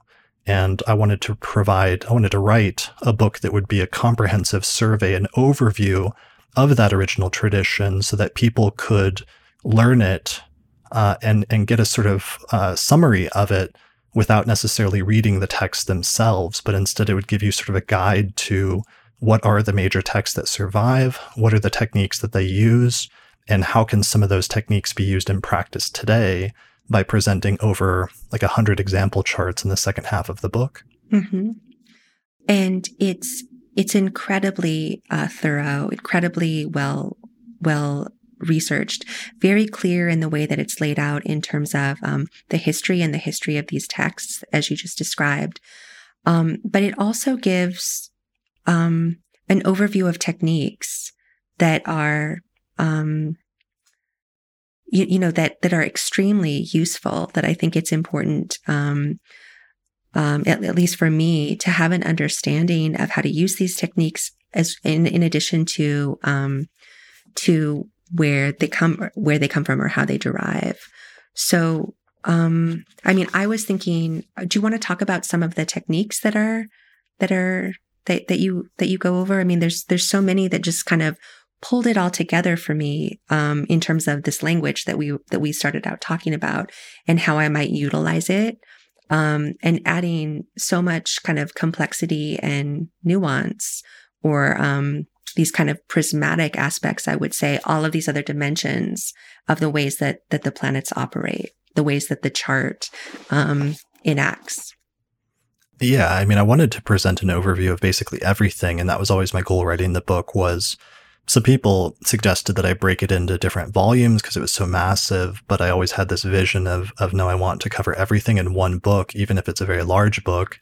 So the first 5 chapters are like an overview of the history of Western astrology from its ancient origins to the creation of Hellenistic astrology and the transmission of parts of that system into modern times. So you know how astrology got to where it is today.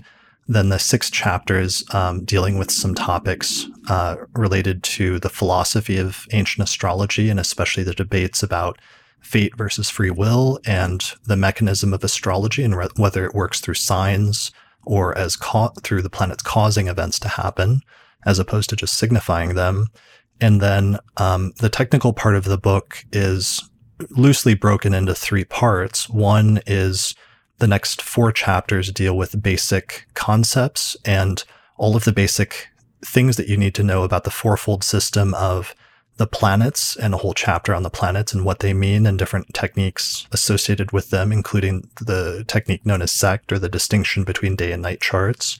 Then I go into the signs of the zodiac and their original meanings, and different things like the rulership system and what the conceptual motivation for the rulership system was, and why certain planets are associated with or are said to rule certain signs of the zodiac. Then I go into the concept of aspects, which is configurations or relationships between planets, and I show how that evolved partially out of ancient optical theories and different notions about what it takes for planets to have a relationship with each other versus not having a relationship. And then eventually I go into the system of the 12 houses and where we get the significations of each of the 12 houses from, and what the houses originally meant and why they meant those things. So after that, I start getting into intermediate concepts, which is bringing all of those pieces together and how to synthesize them by looking at things like the ruler of the ascendant and how that indicates part of the native's overall direction in life. And then getting into other concepts like the rulers of other houses, which shows interactions between different parts of the life, like when the ruler of the 7th house of relationships is in the 10th house of career. And then finally, I get into more advanced concepts like the bonification and maltreatment conditions, which is determining how the planets are functioning in the chart and whether they're functioning in a way that's working out constructively or whether it's working out in a way that's in some ways disadvantageous to the native or some parts of their life. Then eventually I get into advanced timing techniques, which the ancient astrologers had this conceptualization that not all parts of the chart are activated at all times, but instead some parts are lying there dormant or sort of latent until they're activated using some of these advanced timing techniques known as Time Lord systems. So I introduce the two most powerful and sort of compelling Time Lord systems that I found in the ancient texts. One of them is called annual profections, and that especially shows you how to determine the planet that is activated as the ruler of the year so that its transits will be more important. And then I get into a much more exotic and complex Time Lord technique called zodiacal releasing, which can show, among other things, different peak periods or periods of heightened importance and activity in a person's life within the context of their career and their overall life's work. And that's where all of the techniques come together into one very advanced technique. But the things that that technique can do are things that I had never encountered before in modern astrology.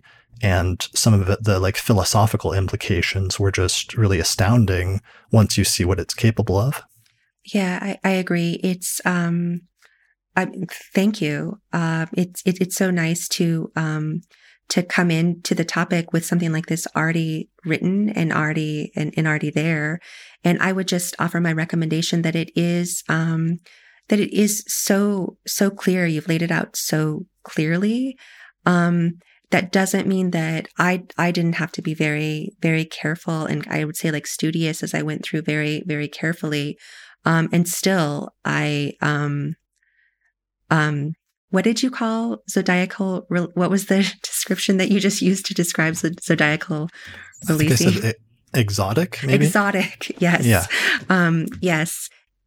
Exotic, mind-blowing, complicated and intense. But all of these topics very much worth it, and things that really have enriched my understanding. And again, so this is a very complicated book. This is a very thick book. This is a very vast book. But I would describe it also as accessible. You need to have the foundation, and then you come to it, and it will, I'd say, enliven and enrich any astrological student or aficionado or enthusiast, anyone with a passion for the topic. This is essential, and because it is the kind of roadmap or way to get to those really wow moments that are complicated, but that we can understand, and then give us a whole different sense of our own life and the cosmos, as you were saying. Yeah, and part of the reason I wrote the book is basically I wanted to write the book that I wish that I had when I started studying ancient astrology, but that didn't exist, and that I knew that there was a need for, and I sort of looked around and there was nobody else that was going to do it anytime in the near future. So it was something I took on as a 10-year project in my life. But that's the reason why I can sort of justify the almost like navel gazing of recommending my own book on this list. And it's because it's a book that was necessary in order to truly understand what Western astrology is and where it came from and what it's capable of.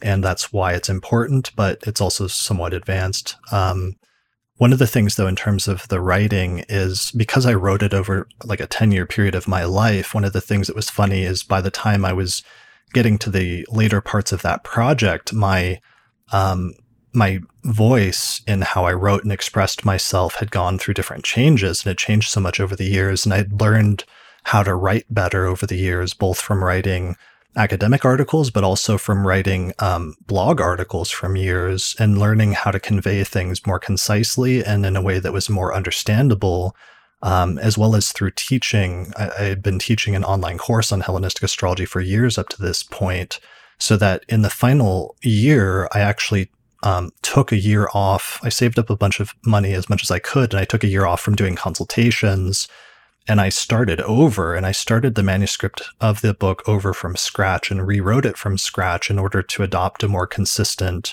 tone throughout the book. And that's one of the reasons why, even though it's a very dense book, I think people like it because it's still understandable and it's still approachable, and you can like sit and read and understand it. So that's one major piece of it. That being said, it's written as a book that's not just a book you read through once, but it's something that you're meant to be able to come back to for years and find something new each time, because your understanding of the system and of the tradition will grow and develop. And there'll be some things that you'll read the first time that you'll come back to and you'll have a different appreciation of even like years later. And that was like a sort of deliberate thing that I did with the book at the same time.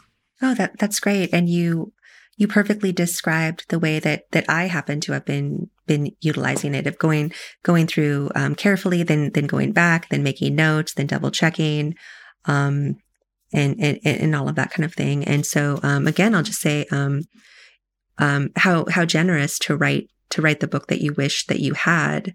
It really is a gift to those of us who are coming along to the topic afterwards, to have it all laid out together in one tome like this.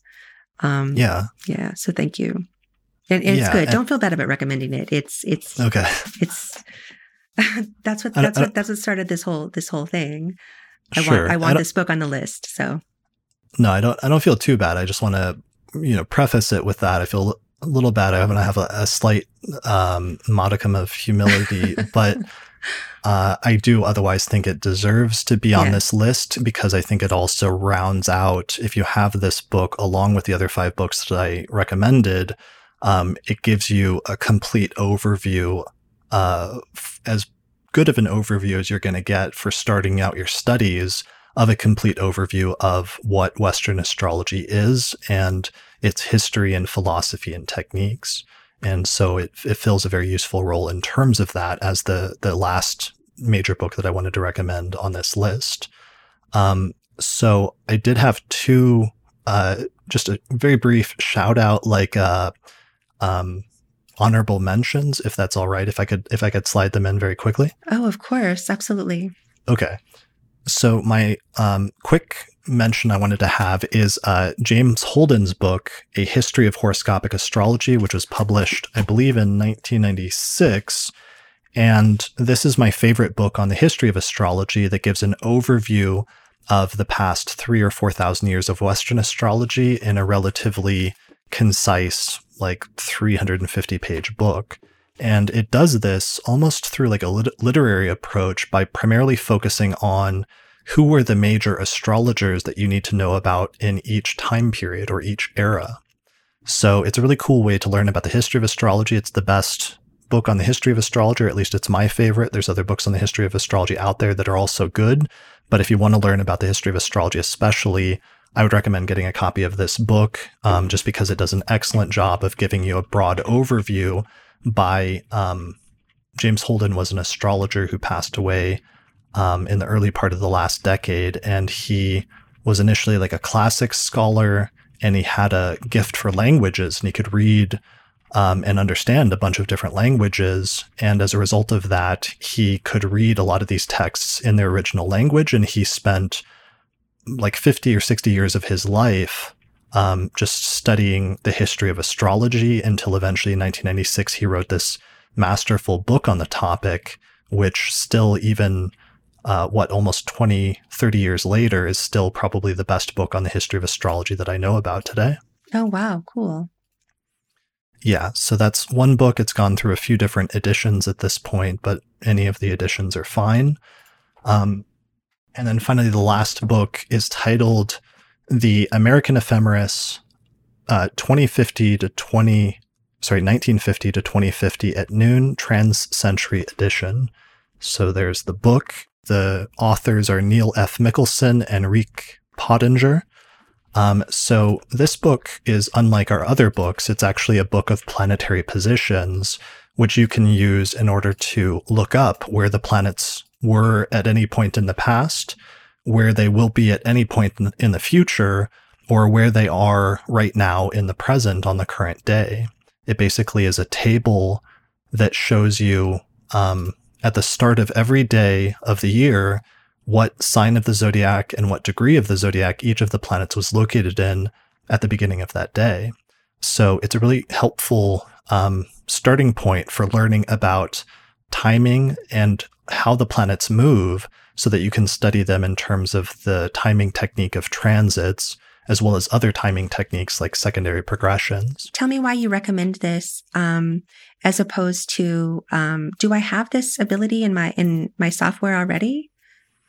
Yeah, actually, I guess technically the software basically, it has an ephemeris programmed into it so that when you move, for example, in Archetypal Explorer, you move the chart forward or backwards, it's basically presenting the same function.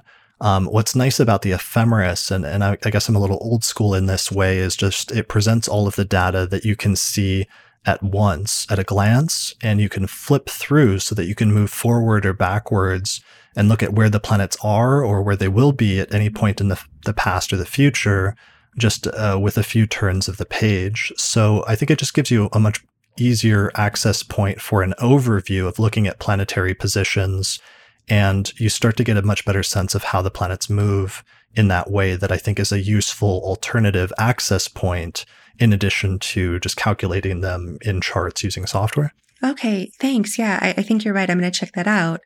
I think it's one of the things I was always grateful for. Oh, I don't have to do it the old fashioned way because the software already does it. But you're right. I think I'd probably find it very worth it to go back and learn how to do it this way and have it, there's something to be said for holding it too, holding it, running my fingers along and seeing what's going on. Yeah, I'm not like too curmudgeonly about it, but I'm a big like print book fan. And I definitely designed, even though there's a Google Books version of my book, an ebook version of my book, I designed it to be read in print. And there's something about, a print book that is different in terms of its experience of like reading it. Not that you can't get most of that or have a different relationship with books by reading ebooks, which can be just as good. But especially with the print ephemeris, like a lot of astrologers that I talk to feels like it gives you a different access point into understanding the movements of the planets and especially understanding planetary transits. Okay. Yeah. So when it comes to an ephemeris, I did an episode a few months ago with Patrick Watson. It was episode 304 titled How to Read an Ephemeris, where we sort of go through and just show you like what an ephemeris is and how to use it, which is kind of useful if you do end up getting one of these. This is basically what an ephemeris is. It's just one of these books of planetary tables and just a list of data of the planetary movements through the signs of the zodiac. But it's hard to explain before you get one why it is useful, but I would just recommend that people do pick one up at some point relatively early in their studies.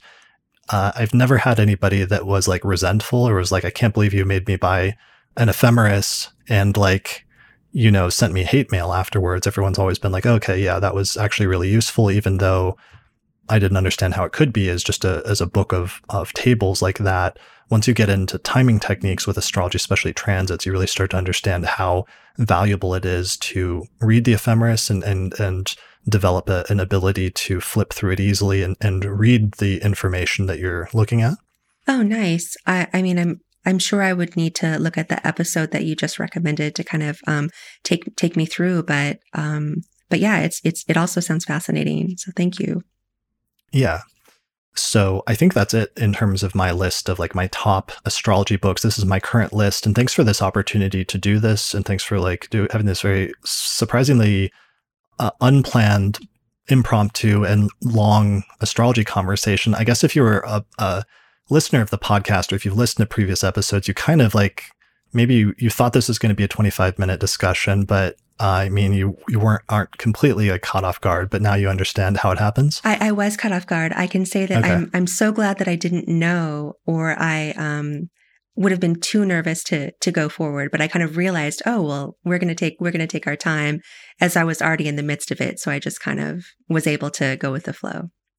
Okay, and well, thank you. It was really fascinating and wonderful to talk to you. And the list is going to be a very very truncated version of this conversation, but that will also be so useful for anyone who takes a look. And I hope this conversation, wherever it ends up, is really useful for folks as well.